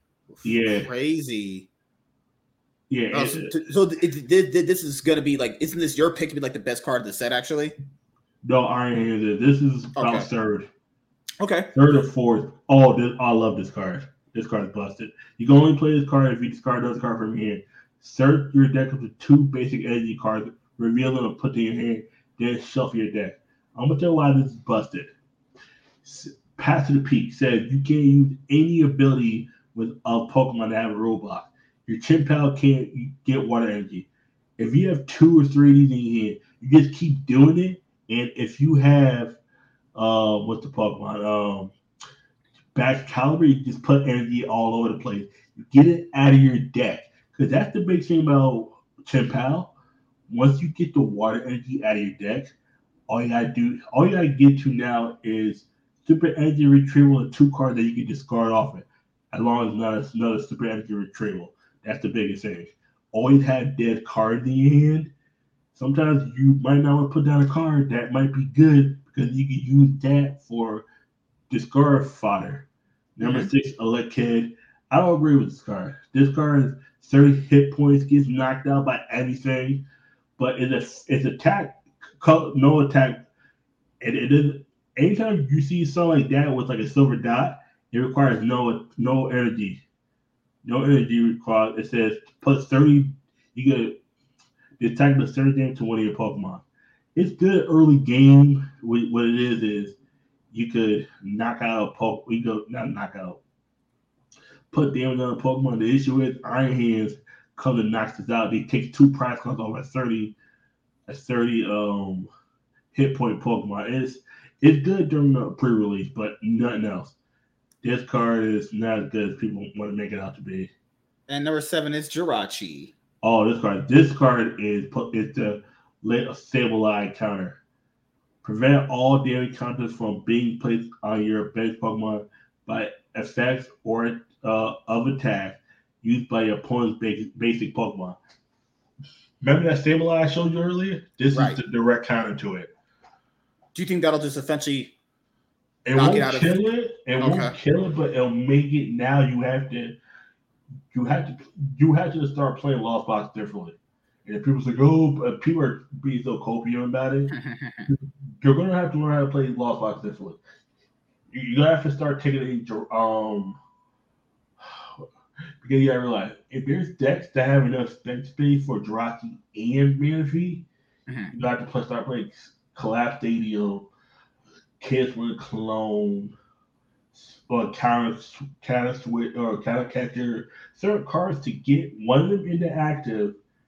If you want to knock out both of them, you get Manaphy into the active, cancel Clone, and then you go Greninja and knock both of them out. People are just like, so it's like no, because people tend to like not want to sync card enough. It's like this is actually gonna be a good card. I haven't pulled one yet, but I can pull one soon. And the last thing I'll ask you before we head out is, what did you think about the McDonald's promos for 2023, or did you not care this year? I feel like no one really cared as much this year for these. Honestly. No one cared because it's like, okay, cool. I think after like how many years they keep doing it, it's just losing its enthusiasm. Honestly, it is. No one cared because there's no more COVID. When it was COVID, people cared. Yeah, and the thing here is that people kept mentioning, oh, well, the Pikachus will go up in value. Guys, McDonald's, I don't know if you really like actually live outside or go outside or actually touch grass. McDonald's is pretty big, and there's no shortage of these that'll ever exist. The reason why cards went up in value before is because there was a shortage of them on the market based on how much they were actually printed. There is no shortage of that. There's literally will never be a shortage of this ever. It'll have a little bit of value to it. It'll be like $3-4, but it is never going up past $3-4 ever. Yep. And for that to even happen, it would take 20, 30 plus years for that to happen, honestly. It may not even happen then, honestly. So whenever McDonald's does these promos, the Pikachu card will always hold the best value, but that we're talking like it's going to be like $5, $10 max, maybe. And I'm being really generous there, actually. And with that, we will close out of this first Pokemon Market Watch that we did together, man. Thought we knocked it out of the park there. We did a pretty good job, man. And also, next week, when we do another episode of the Iron Man podcast, we'll also be doing potentially a Yu-Gi-Oh! Market Watch or another Pokemon Market Watch. But yeah, man, anything you want to say before we head out of this video that they're going to see on your channel? Make sure you guys check out me. Maybe he'll leave a link in the description box below for the Rumble channel where we do this live, or my Twitch channel, whatever. Make sure you guys, if you want to watch this, subscribe to Chaz. He'll be putting out the VODs on his YouTube channel. So, this is the way he can put out some, more content. And he just is obviously just sitting there telling me how much sex he'll have with my ex, actually. This man's like, yeah, Pikachu's going up in value, but I also want your ex's Pikachu. It's like, okay, all right, awesome. Thank you for letting me know that. Yeah. Make her a Pikachu. But, it's not even that. Pretty much, it's like, you got Pokemon going on. It's like I got Yu-Gi-Oh! Coming back to it. I got a heartfelt video about me coming back into Yu-Gi-Oh! But it's okay. Like, it's gonna take time because I just want to, make sure that's coming from an actual place. That's why I'm like, just be on the lookout for that. But like with Pokemon right now, the Mark Watch will come out. Of course, as soon as I get a consistent schedule, like to me, my schedule would not be in a good, consistent state until January. Okay. And with that being said, if you guys are watching this from Chaz's channel first, thank you guys for watching so much. Make sure you guys hit that like button, subscribe, and also comment. Love the engagement. And maybe for these ones, I'll use a new outro. Because for Yu-Gi-Oh! It'd be like, my usual basic one. Gotta catch them all. And no, that's just cringe. That's terrible. What's the best outro we could have for one of these? God. I don't know, honestly. Well, we'll see you guys later. I'll think about it next week. Have a great day, everyone. Peace. Deuces. Goodbye. Peace. All right. So as you guys know, that is going to be out on Chaz's channel. I'm going to download this episode and then clip that Market Watch out and send it to him, actually. So we'll chill here for like another 4 minutes because the League of Legends World Championship is also going to be happening too. So I want to watch Cloud9 versus Fnatic tonight. It was crazy, man. Fnatic has always thwarted Cloud9 from moving on at the World Championship. They did it in 2013. Real bullshit I don't want to get into right now with Riot. 2018 with 2018 with the semifinals, actually. Yeah. They always feel like they're throwing out Cloud9. No matter what, both teams might have got clout by IG. Who would have had a better chance against IG? Just KT or EDG. Because Licorice said in their scrims after they had their Miracle Run after Afrika, they said they went like 0-30. They were getting clobbered. That's okay. That's why people said that the championships was in the semifinals. KT versus IG. And people like to rewrite history a lot. IG were the best team that year. Don't listen to fucking people. IG were literally the best team that year. I knew that going in. I mean, I thought RNG were going to do better than they were. And when I saw IG face KT, I was like, oh no, KT, you're going to lose to them. I thought they were just a better team, honestly. And the finals literally did happen in the quarterfinals, actually, And that happened a lot of times in championships, man. Like, I remember when I played football. I mean, G2 versus RNG was a surprise based on how bad G2 were that year. That really was a surprise. And the day that Cloud9 made top 4 was obviously, not a surprise. People knew Afrika was weak. Korea had these many years where they would send a pretty weak team, but sometimes the weaker team would kind of get away with it because it's had better mechanics. But certain years, like teams like Afrika, you knew they were bad. They were a terrible team. So that was a year we had a terrible team that got drawn that only did well because the teams were just that much worse than the other opposition. So it's crazy how Whippo was the top laner for Fnatic, right? Yeah, so it was Soaz, and then basically Soaz had like these anger issues, and they 1 week from what I've learned recently, like about earlier this year, he got angry and smashed his hand, broke his fingers, and then Youngbuck was the head coach of Fnatic at the time, put in Whippo. And remember, Dylan Falco was also the team coordinator. No, Dylan Falco was the head coach at the time. Young Buck was the team coordinator. And then after that, Young Buck became the head coach again. And then Dylan Falco went to go coach Schalke. So when Schalke disbanded as an org, Caps asked for Dylan Falco back because Caps was under Dylan Falco when he first came over, actually. Oh, okay. That's what I understand. Caps had a lot of success with Dylan Falco. Dylan Falco knows how Caps works. And Dylan Falco's a really smart coach. He was the guy who was with the Immortals a very, very long time ago. And Immortals first became an org in the LCS. When they were good. The only year they were good. And he left right after that shit. And people thought, he's the reason why they didn't make Worlds that year. No, all the players just completely got worse. Actually, they got so complacent. You could tell they got so complacent after being so dominant for the entire year that they just flubbed out when it really mattered, honestly. And I would have preferred if IMT that year went to Worlds over CLG, but this was a different format. 2016? Yeah, and this was when basically you could qualify through championship points. So since Cloud9 lost to TSM, that means that since CLG won Spring, CLG would go as a second seed, actually. Even though they lost to IMT in the third place match that weekend, actually, Yeah. And Cloud9 I thought Cloud9 were the third best team that year in the LCS for that specific split, but they were not as good as TSM. And TSM kind of just ran the league at that point, I mean, we're talking fisting. We're talking no way close these games were, we haven't had that kind of thing since Cloud9 of 2020. So IMT was really dominant. So was TSM, and Cloud9, I would say, had that. We haven't had that since Cloud9, an absolute team so dominant where dude, there was 3 weeks in a row. There was games where they didn't even drop a tower. That's how dominant this Cloud9 roster was. There was multiple games for about 4 weeks. They hadn't even dropped one outer turret. We're talking they were beating people that hard. They said they beat people so hard, not only would they cancel scrims, it would give these motherfuckers depression. Jesus Christ. But what's bullshit, dude? It's all the LCS pros say, we need a team like that that'll challenge us, that'll just teach us and beat us so we can learn. Motherfuckers lying out their ass. They would cancel scrims. Fucking pussies. No, I think it's one thing when you get beat and another thing when you get demoralized. Those are two separate things. They said they would beat people so bad they would get so demoralized. God. You don't want to get demoralized.